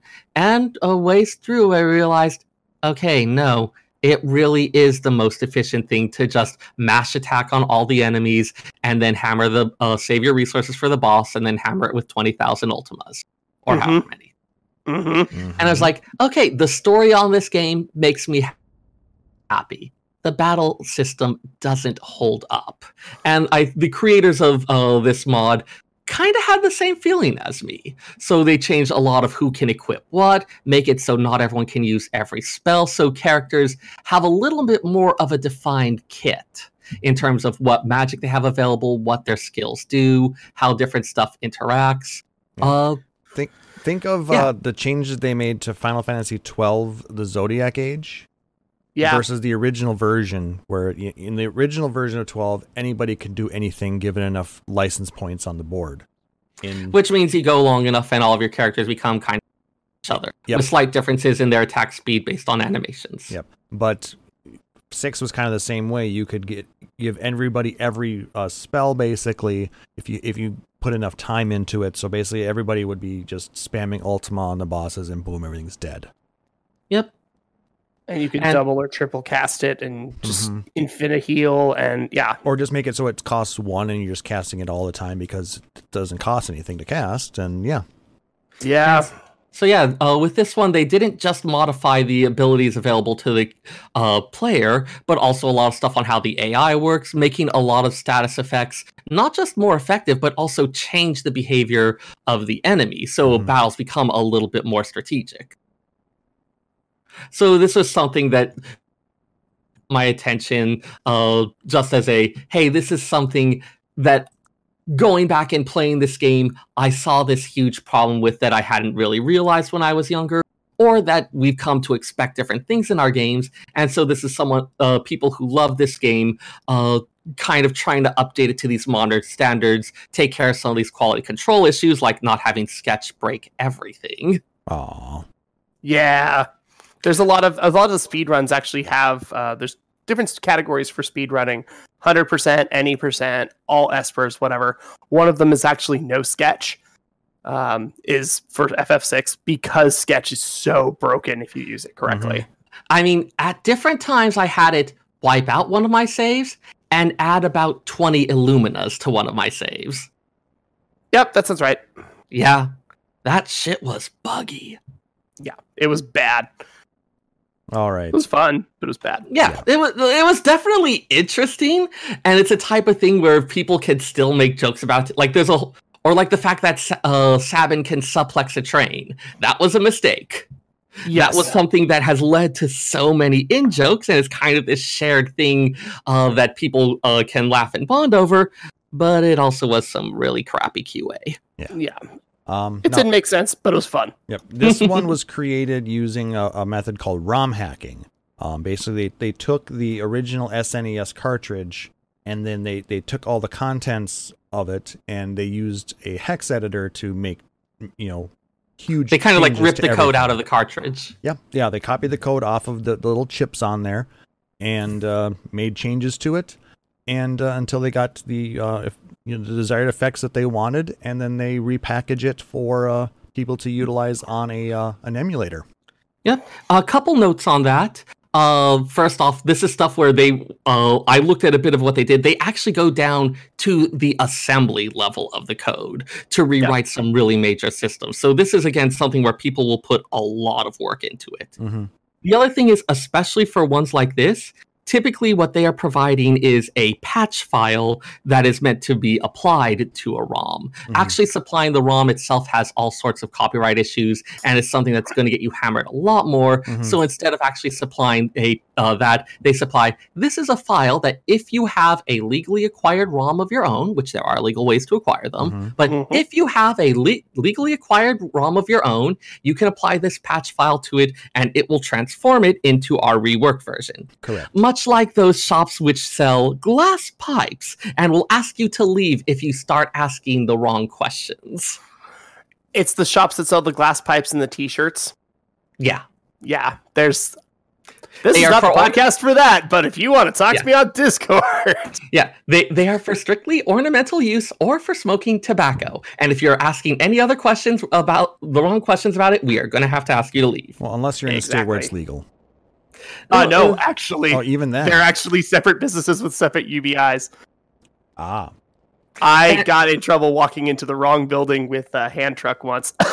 So, and like the fact that it's still illegal on a federal level makes this entire thing complicated. Oh, hey, Final Fantasy, let's talk about it. All right. Woo! But yes, it's on that level where it's like they are providing a patch file that in and of itself does not break any laws, and you are allowed to apply. They will happily encourage you to apply it to any legally acquired ROM file that you have. Anything else, they don't want to hear about. Yeah. And I believe some of the legal ways, if you actually own the SNES cartridge, which I do, thank you. You by law can have a ROM and play it on an emulator. Though very to rip it yourself rather than downloading it from.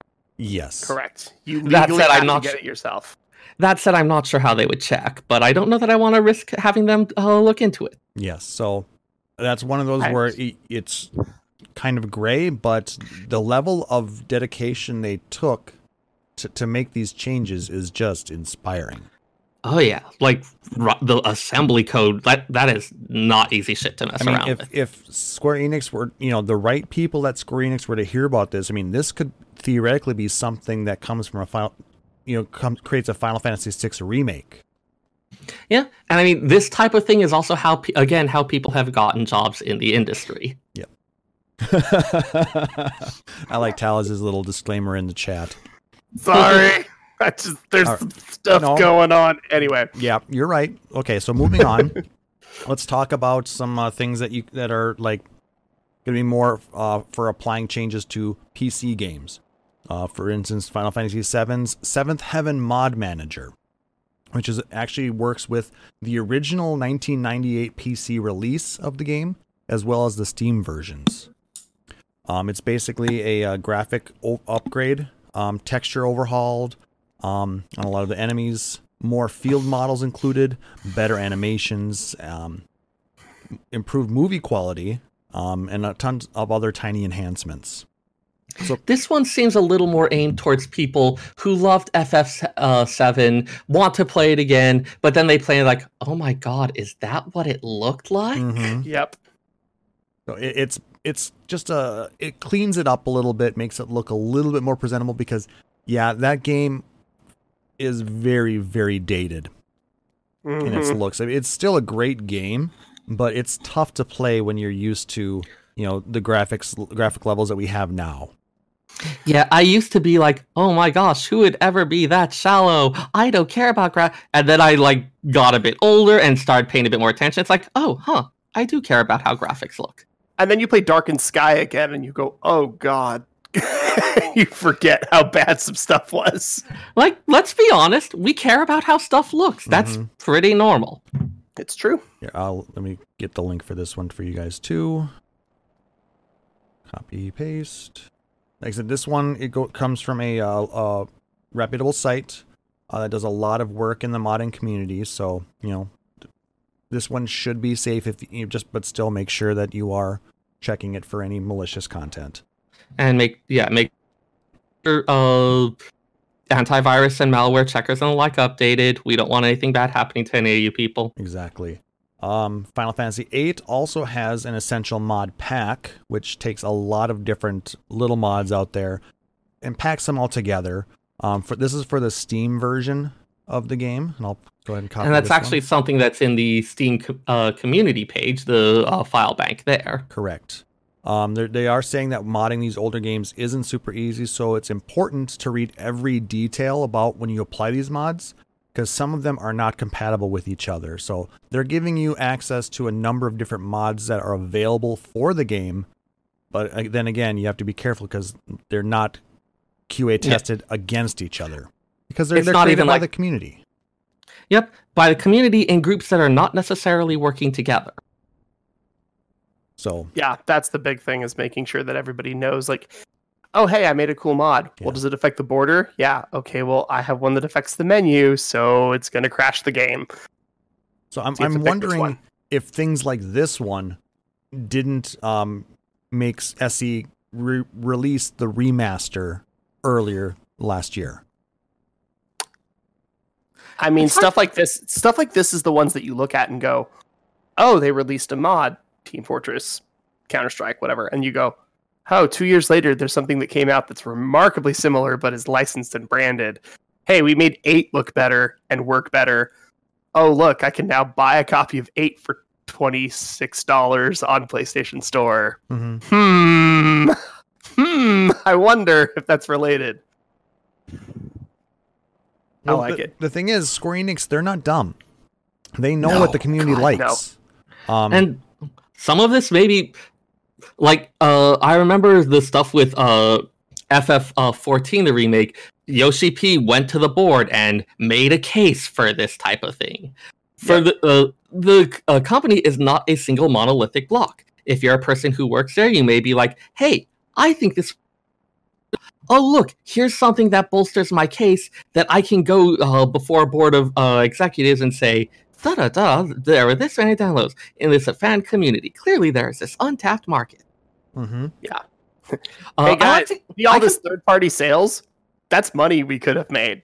Would you like to do something so that we can make money next time? Right. I actually like to compare it to the Scanlation community, where you have this kind of unofficial, again, kind of gray area thing that technically is violating stuff, but at the same time, it's an important part of the ecosystem. So as long as it's not doing anything bad, they'll tend to let a lot of the stuff slide and can mine it for, hey, this is where interest is. This is how stuff is going. The problem is they also, from the Japan side of it, a friend of mine works as a translator. He goes, they look at it and say, oh, but there's already people, stealing it. So why would we try to sell it when we already know that you guys are just going to keep stealing it? So it's just going to cost us money. So there's stuff that will never come to the US because there's such a huge fan base in the Scanlation community. Yeah. It's a very tough line to not cross. I know with Scanlations, there's often a lot of informal things about, for instance, if an official release is secured, they'll pull down their stuff, but those are not always universally followed. So it's a bit hit or miss. Now, that's just 3 games out of all the Final Fantasies out there that have different mods available. Now, this is something that we can definitely revisit at a later time. So let us know what you thought of this, because I think, visiting this type of creativity within Final Fantasy is really interesting, and I hope you guys are enjoying it as well. So... Sarah, tell us, what do you guys think of all this? I mean, I'm the one who suggested the topic, so I think it's reasonable to guess how I feel about it. Yeah. I think it's really fascinating. I'm as you know, as a librarian, as a big proponent of intellectual freedom, as someone who thinks that needs to be greatly shortened. I like stuff where you get to take an idea that's kind of become this big work that's become this big cultural thing and start opening it up to other people to start having other ideas work on it. That's something that I'm always really excited to see. I think getting those fresh allows for a lot of stuff, a lot more interesting development. So this is something I really like to see. Okay, and I know, Talaz, you have always been a huge supporter of speed runs and modded communities and things like that. So speedruns and randomizers I'm super fine with, because speedruns, you're not changing the game. How fast can you beat Chrono Trigger? Just under 6 hours. Okay, that's really cool. How the hell did you do that? It's really cool to watch that kind of stuff and see that different way of exploring it. Speedruns take advantage of other things that were found when people have been looking into the code of games, though.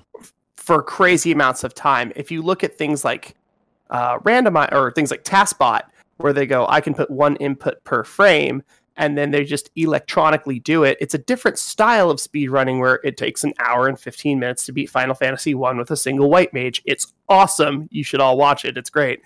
But if you wanted to actually do that route by hand as a human being, you can. It takes about 9 hours. But it's doable as a human being. TaskBot just takes advantage of being able to put in 1 per frame. Randomizers... They can hit buttons way faster than we can. It's pretty fun to watch. Randomizers will take the game and change it in a way that doesn't remove or add anything. It just shuffles everything. It's when we start taking games apart and we start changing them, that's where the legal side of me that's worked on taking down manga websites, it's where the part of me that's worked on turning people in for making illegal ROMs of Nintendo games, that's the part of my brain that turns on there. So for some mods, if the game's 30 years old, there's no legal way to get it. I'm not happy about it, but sure, whatever. If you can go to the PlayStation Store and buy this game for $10, and you're going to spend 4 hours modding the crap out of it to make your own version out of an old disc that you found, dude, come on. It's $10. I'll give you $10. It's not that bad. But see, I think this is where we might start having some arguments, because I'm not sure how I feel about a company being able to just be... having the equivalent of that terrible Fantastic Four movie that they did several years ago, where it's okay, we'll just make another one so we can keep control over it. We don't even know if we want to do anything, but we want to keep our hold. Oh, God. Tatsunoko versus Capcom. Capcom versus everything. That's all those games was renewal of licensure. Yeah. And they did it all the time. So there's some stuff like that you just roll your eyes at. But there's... this is the bit where you and I can start having arguments. Well, when I look at friends that are oh, so why did you go back into insurance sales? And they go, oh, because my comic got stolen by a Scanlation site, and instead of making all of the money I was supposed to, I got kicked out by my publisher. Oof. And I go, okay. And then people go, Scanlation sites are cool. And I'm like, no, they are not.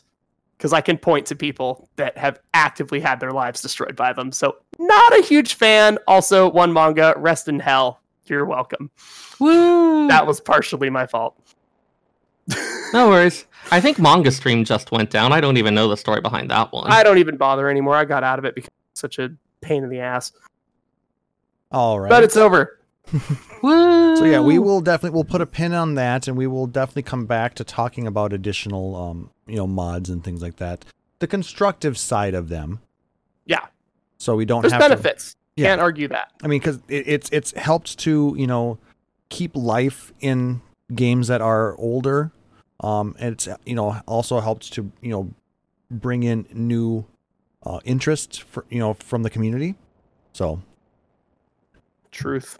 A lot of good stuff has come out of it, but it is a very controversial topic to a lot of people. So and realistically, though, controversy makes for interesting conversation. Woo! Provided we can keep it civil, people. So this is why we have all of Oregon between us, dude. Yeah. Come at me, bro. And I'm just chilling over here in my igloo. All right. Come at me so we can team up and beat up on Klaus. Oh, I'm in. Let's go. You have to get through the snow first. I don't have a car. It's like invading Russia in the winter, right? What can go wrong? Bad plans. All right. Later. Okay, that was legitimate use of that. Well done. All right. Trains exist, says Pyrocat. Ooh. Do I get to sing Selfie's train song? No. Oh my god, I'm going to sing Selfie's train song. God damn it. All right. So with that, Taliz, you have a very interesting take on a prep station segment for us this week, don't you? I do. So today's prep station is actually taking us out of the kitchen because, frankly, I looked through most of the Shadowbringers food and it's all great, but it's not super thematic. We're not seeing that 16th century Europe style stuff that we were getting in Heavensward. We're not seeing the just straight up Pan-Asian cuisine that we were getting out of like the Shirogane recipes and everything out of Stormblood. It's more of a hodgepodge where we have things like lemonade, but we also have blood bouillabaisse and we have oysters on a half shell. And I'm kind of going, what's really interesting about lemons and oysters as a discussion topic? Not a whole ton. Don't forget the usual ones where it's like, oh, hey, it's wheat flour again, but this time from a different area. Yeah, that is supremely annoying. And also, one of the blood bouillabaisse uses a level 35 item. That is so incredibly annoying. I make my retainer go get it for me because I don't want to. Don't forget the level 50-something item, too. The desert saffron and the Cyclops onion. The onion is...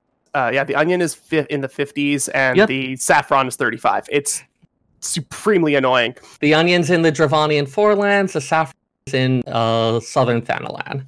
It's in the menu of my retainer named Yukito, who sells things in Limsa Lominsa, because I'm not going and getting them myself.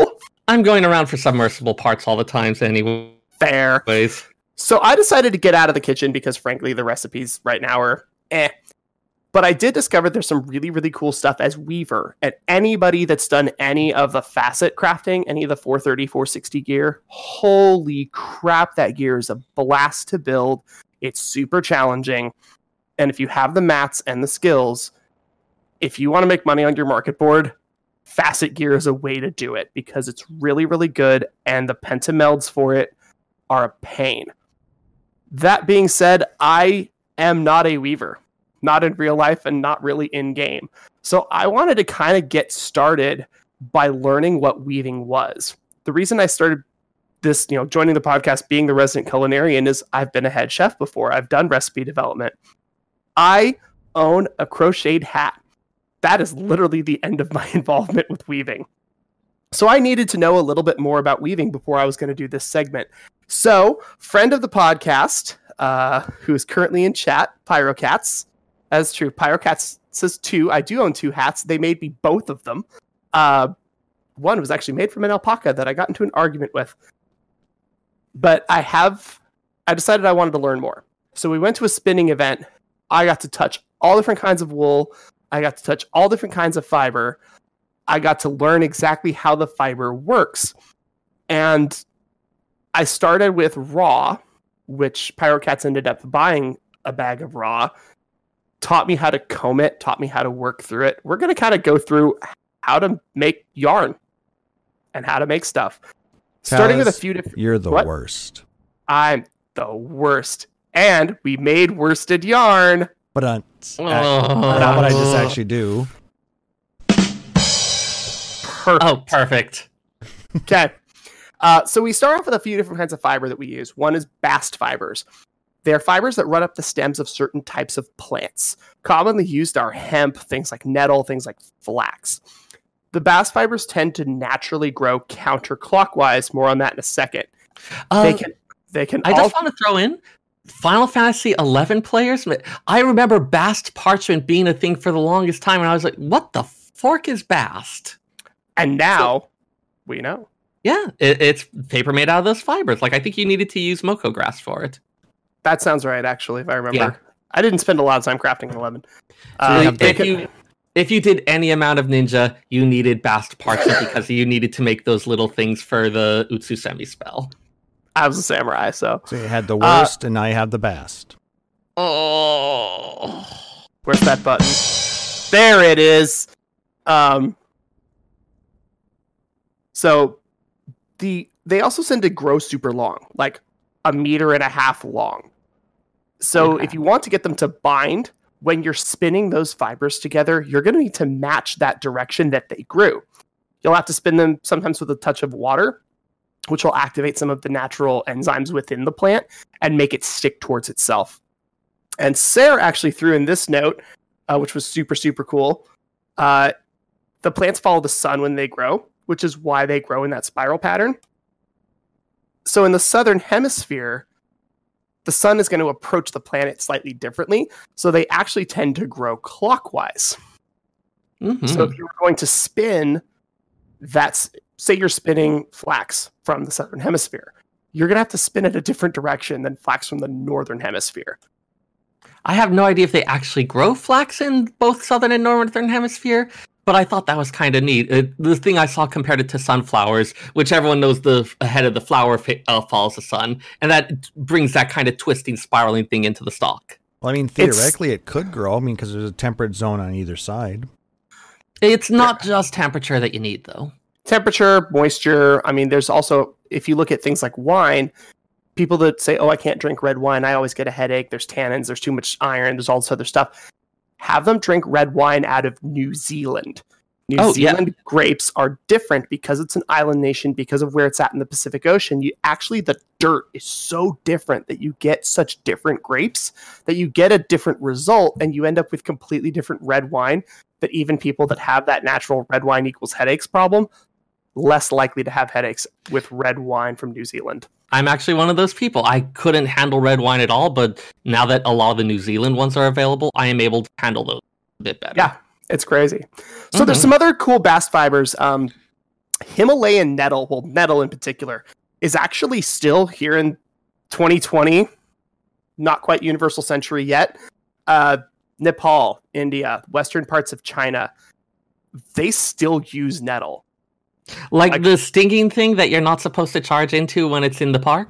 I mean, kind of. But related Himalayan to nettle specifically. We also have countries like Thailand and the Philippines that are a lot more peninsula and island-based. They're going to be using lotus stem fiber because that's what's available. Yeah, and lotus just grows crazy over there. Just so much moisture available.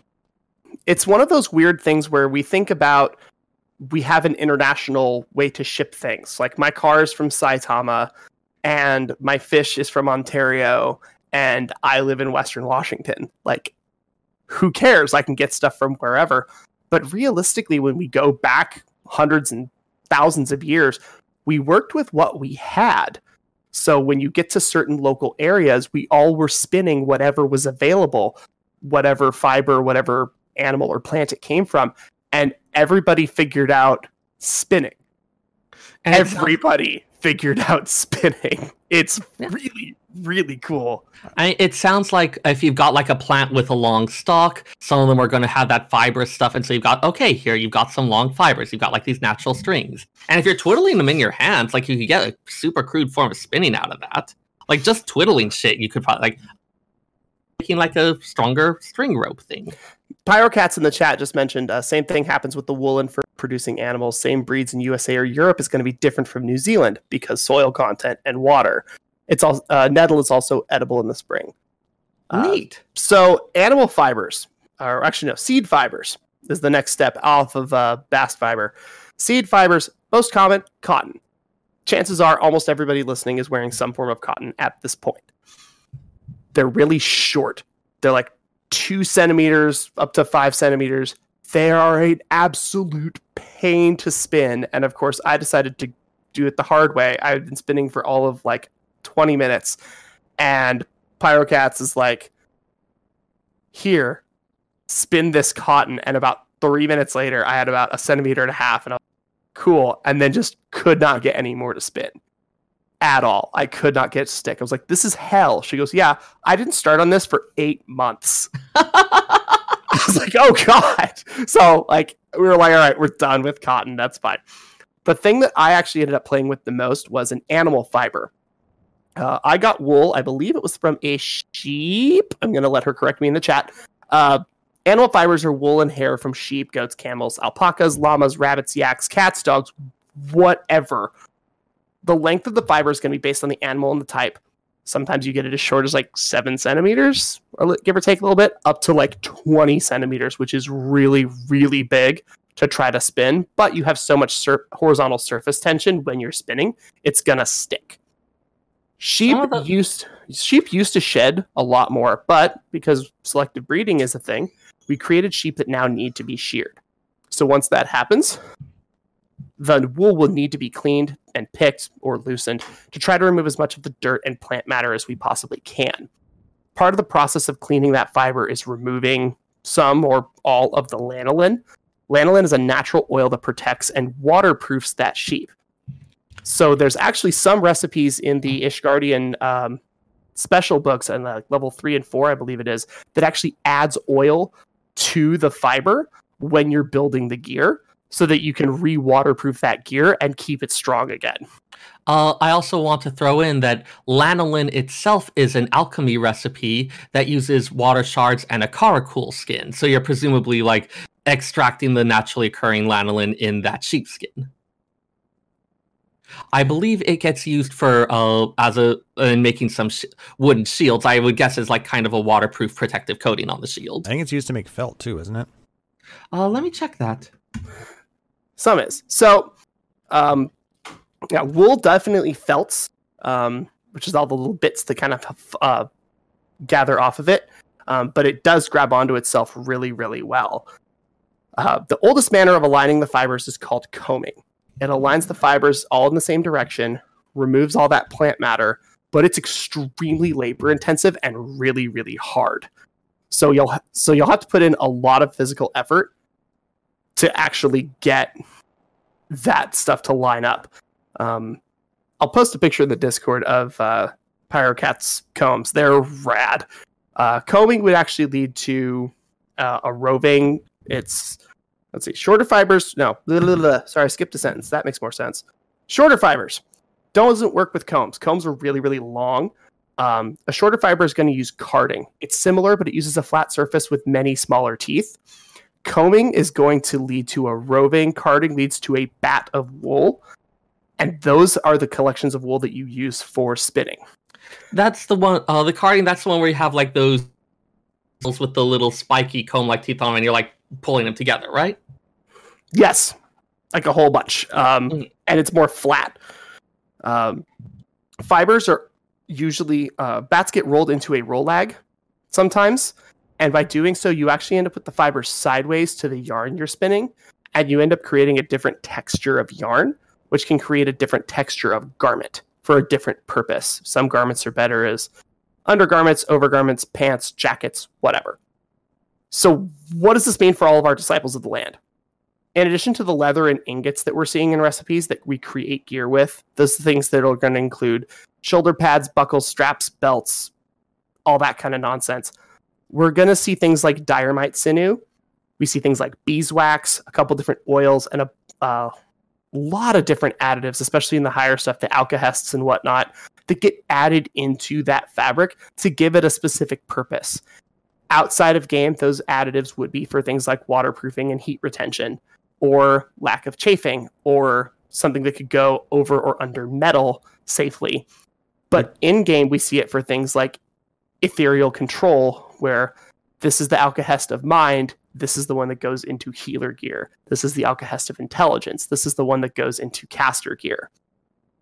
So it was kind of cool to see that we took something from outside of the game where we would rub fabric down with beeswax to we would do that in game, and it's for fisherman slop. Yeah.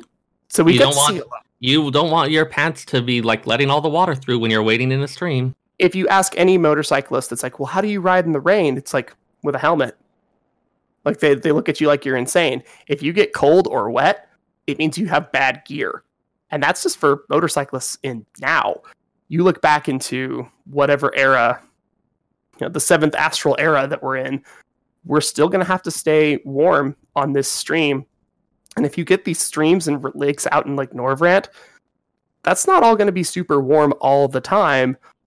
And water doesn't necessarily stay warm in streams. Like, we're going to want to make sure that we keep our fishers content so that we can have the resources that we need. What are you talking about? Everybody's fishing in bikinis and all of that. Yeah. They're fishing in nice warm clothing over which they have laid some type of optic camouflage that looks like a bikini.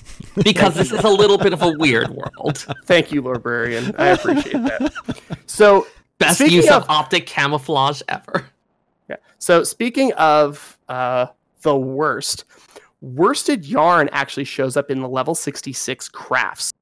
It's made with Halgai mane and Manzarsiri hair. So it's got 2 different types of raw that's going into it to create that worsted yarn. It also has a bit of natron, which is based on basically sodium, I believe it is, like like baking soda, basically. Yeah. It's leavening and for making. Yeah, so it has a bit of natron.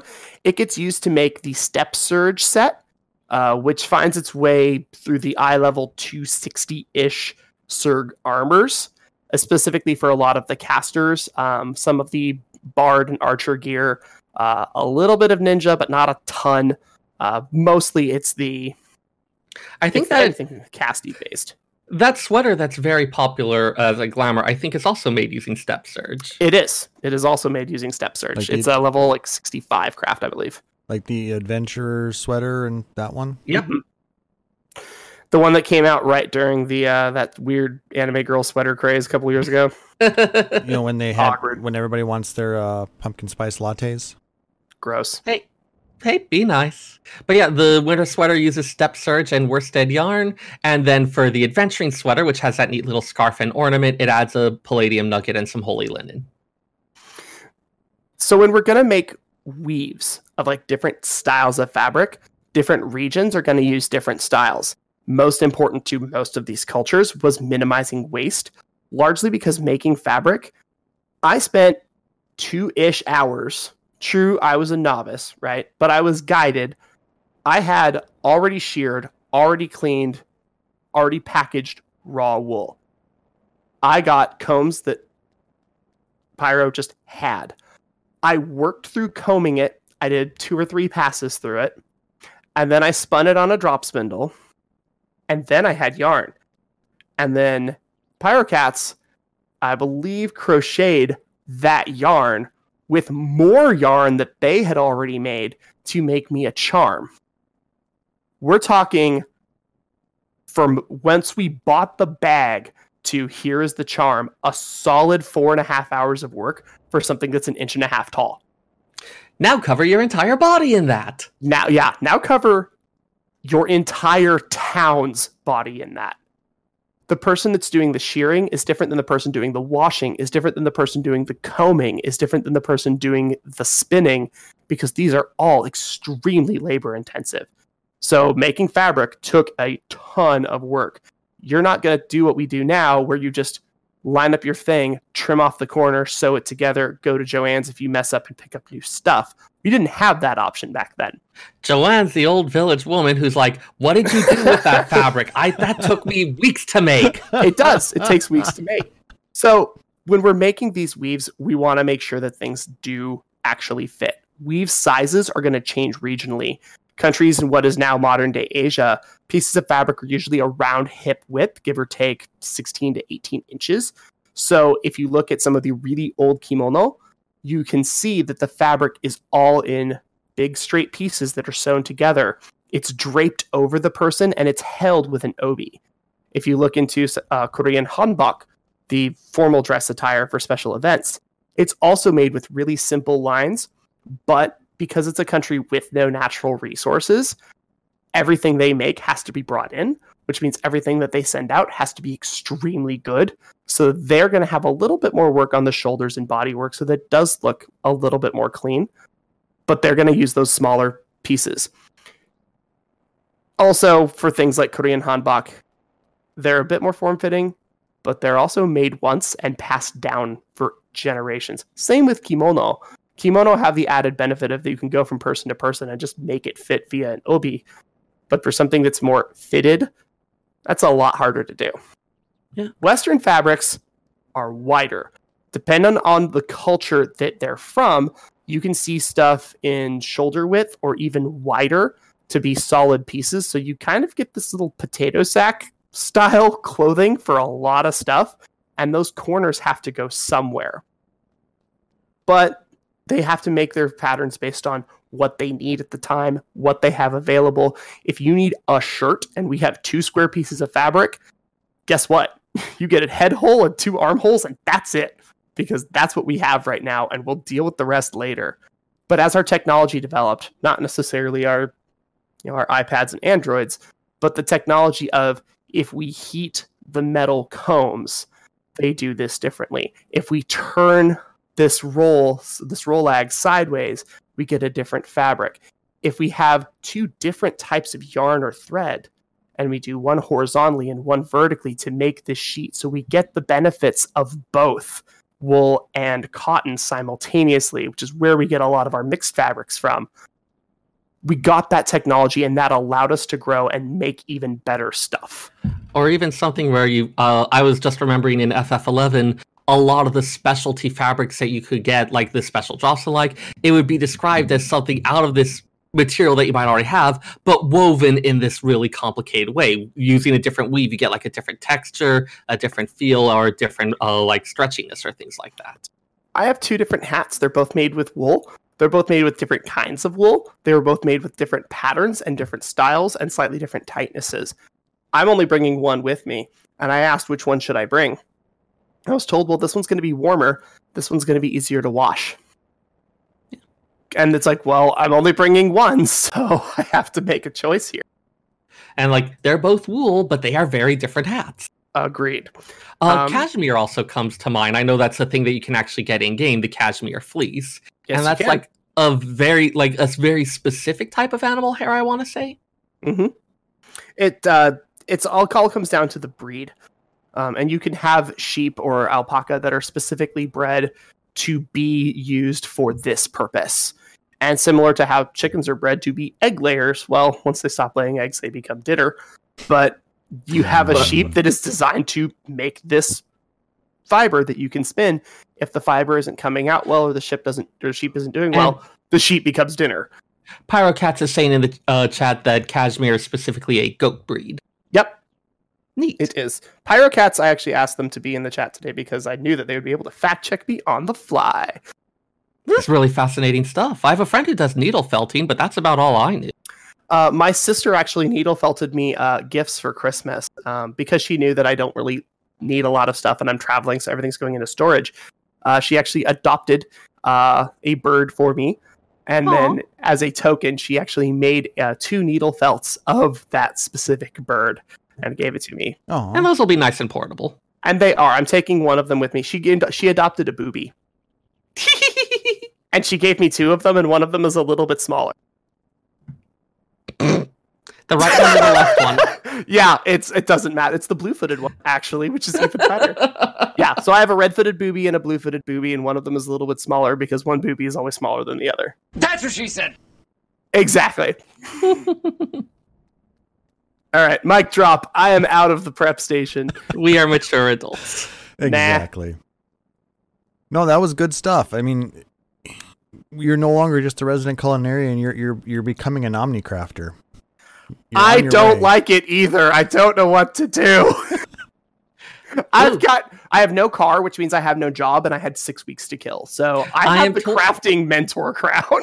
No, I am told that the Japanese language is surprisingly rich in metallurgy terms, in part because they had to develop a fuck ton of techniques to deal with their surprisingly crap iron ore. So 2 weeks from now, we're talking about metal crafting. Is that what we're with? Woots. I'm hilarious.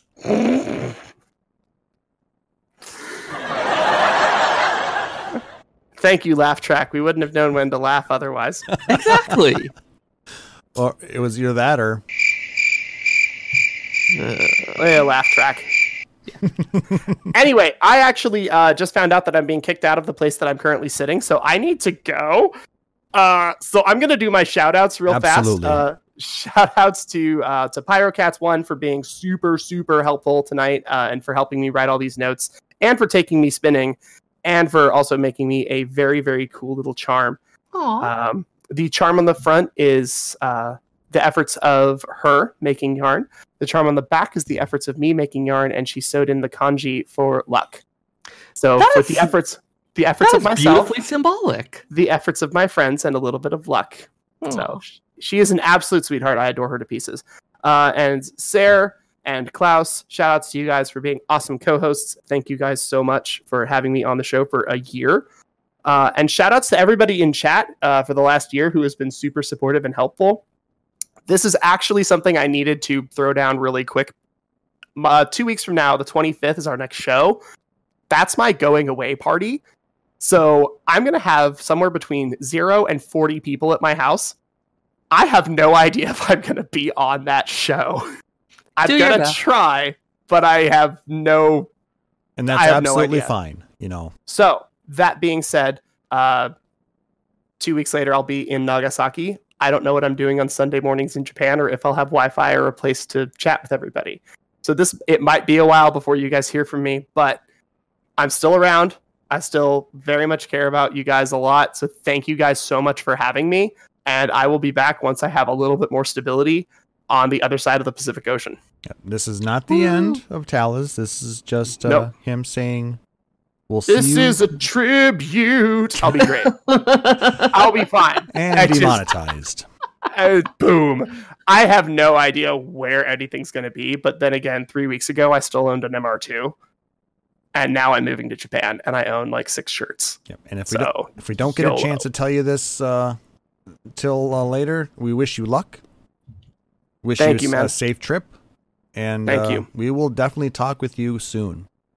Absolutely. So I'm heading out. Have an awesome night, everybody. Thank you so much. How can people catch you on Twitter, real quick? You can find me on Twitter at TalizMarvelous. It's TALIZ Marvelous. I post a lot of... I don't post a lot of pictures of my car. You used to post a lot of pictures of your car? I do. I sometimes post pictures of food. He posted some pictures of him spinning. I did. There's a picture of me spinning that Pyrocats took. It's on her couch. And he'll soon post some pictures in Japan. Talus, take care, my friend. That's true. Have a good night, guys. Good night. Good night. And that will actually do it for this episode, guys. If you liked what you heard, please consider liking, subscribing, or following us out on Apple Podcasts, Google Podcasts, Spotify, or whatever your preferred podcatcher is. And if possible, leave us a rating or review. It does help people find our podcast and lets us know what you guys think. And if you really dig the show, you can consider supporting us here at twitch.tv/Phoenix Down Radio by becoming a subscriber and getting access to a number of emotes and badges for your support. or you can support us out on patreon.com/PhoenixDownRadio like our lovely friend Aurori Fenrir. Any of those proceeds go towards growing the show, covering hosting costs, and allow us to do some fun things like giveaways and stuff like that. But any kind of support, whether it's emails, likes, tweets or retweets, follows or donations, they're always greatly appreciated. We love interacting with you guys and with the rest of the community. If you want to check out our backlog of podcasts, you can go out to our website, PhoenixDownRadio.com. We also have information on how you can donate to our Extra Life campaign and a number of other things that we post out there as well. If you have a question for us or just want to drop us a line, you can hit us up on email, podcast@PhoenixDownRadio.com. And if you want to check out any of our past video versions of our podcast, you can go out to our YouTube page, youtube.com/PhoenixDownRadio. Now, Sarah, what do you have for shout-outs? Oh, not a whole lot this week, what with the whole, just being kind of quiet, cleaning, insular. But shout-outs to, I think the big one lately was the cooking channel. So Shintir from Maelstrom Radio, Anonymous from Anonymous, Lore and Whatnots, Feeny, God, who else is in there? A whole bunch of people who've been sharing lots of fun cooking ideas. Moose finally made that Hasselback potato gratin recipe he was talking about. He just posted pictures of it, and it looks really, really good. Nice. That's the one where you spin the potato to make it cut it spiral-like, and then you kind of, or no, is that Hasselback is where you kind of cut or you cut slits almost all the way through it, and you kind of fan it. Yes. So normally you do that and then you put fillings in there, but it doesn't always work super well. The idea is to put a bunch of those, either cut all the way through and then stack the slices, or he actually kept them as that for easier serving. But you make it into kind of a gratin. You put it in a casserole, add lots of sauce and things like that. And then let the heat make the sauce and thicken. And so you get lots of nice crispy textures from the slices that are differentiated at the top, but then the gratinate part of it makes the inside all nice and properly creamy. So you get a proper mix of creamy and crispy. Nice. So shout out to all of you crazy folks for all of the wonderful food talk. Which, as we've established, I will go to with even the slightest provocation. So thank you for indulging me on that. Shout out to The Good Place, which just came back from its mid-season hiatus, and I am super excited about. Everyone, you should watch it. Make sure to learn your AB Janets. And shout out to my co-hosts, Klaus and Talis. Chili, who couldn't be here tonight, of course. But all of you have been really great. I love spending time with you. I love how we were able to just as Klaus said, we kind of threw this topic together at the last moment, but that burst of creative energy, I think that's really infectious and really enjoyable. And I love it every time it happens. Exactly. You can find me mostly on Twitter at FF14Sayre. That's FFXIVSEYRR, where I post pictures of random interesting stuff that I cooked with my friends or funny stuff that I found working at the library. You can also find me on our Discord server, where our library has been a bit quiet lately, but I'm always keeping an eye on things and happy to answer questions whenever you've got them. Yep, this is what it sounds like in the library right now. It's so sad. Let's fix that. And I saw that Talis wrote some homework for me. He wants me to put something up on the soundboard, but we already have it. Oh God, why? Why? Well, we were going to... This is the best. We were going to be talking... We'll be talking about something related to that on another episode when we revisit this topic. But shout out to Sarah, shout out to Talis. You guys are awesome. Thank you so much for helping me write up stuff for this topic on such short notice. I thought it went really well. I mean, this was an episode I figured, oh yeah, we'll go maybe an hour and a half. And 2 hours later, we're just wrapping up. We cannot do a short show, can we? No, not to save our lives. Shout out to everybody watching us here at twitch.tv/PhoenixDownRadio. I love seeing what you guys throw in the chat. It's so much fun. We love having the interaction. Shout out to everybody out on our Discord at, where is my link for that? Discord. That link that I posted in the Twitch chat will get you into our call-in channel if you ever want to join us live on the show and talk with us while we're podcasting. So you can make sure to keep note of that. And, we should figure out a call-in topic, like with plenty of lead time. Exactly, because we do want to hear what you guys think. So let us know whether you want to do it through Discord, whether you want to email it to us, whether you want to hit us up on Twitter, wherever. We've got all these different locations. Let us know what you think. Let us know what you want to know. We're more than happy to engage with you guys. And shout out to everybody who's listening to us out on the podcast. I do encourage you guys to stop by and check us out live at twitch.tv/PhoenixDownRadio. Like I said, we do this every other Saturday night. And we do also do some random streams throughout the week. We'll play some Final Fantasy XIV. We play a little bit of Twitch Sings. And come March, we'll be doing a lot of Final Fantasy VII Remake. So make sure to look forward to that. So for my co-hosts, Talus Marvelous, and for Sarah Tomono, I am Klaus Nightbringer, wishing everybody a wonderful evening. Thank you so much for joining us. Take care. Phoenix Down Radio is a production of PhoenixDownRadio.com and Illusion Productions. Final Fantasy XIV and Eorzea are trademarks of Square Enix. In-game content for Phoenix Down Radio is the copyright of Square Enix. Opening music for Phoenix Down Radio is provided by Guilty Gear Rock You. Check out the Metal Chocobo theme cover and many other music videos at youtube.com/Guilty Gear Rock You. Closing music for this episode is provided by Guitar Wanker 90. Please check out their full version of Matoya's Cave and other rock video game covers at youtube.com/Guitar Wanker 90. The views and opinions expressed in this episode are those of Phoenix Down Radio and its hosts and do not reflect the views of Square Enix.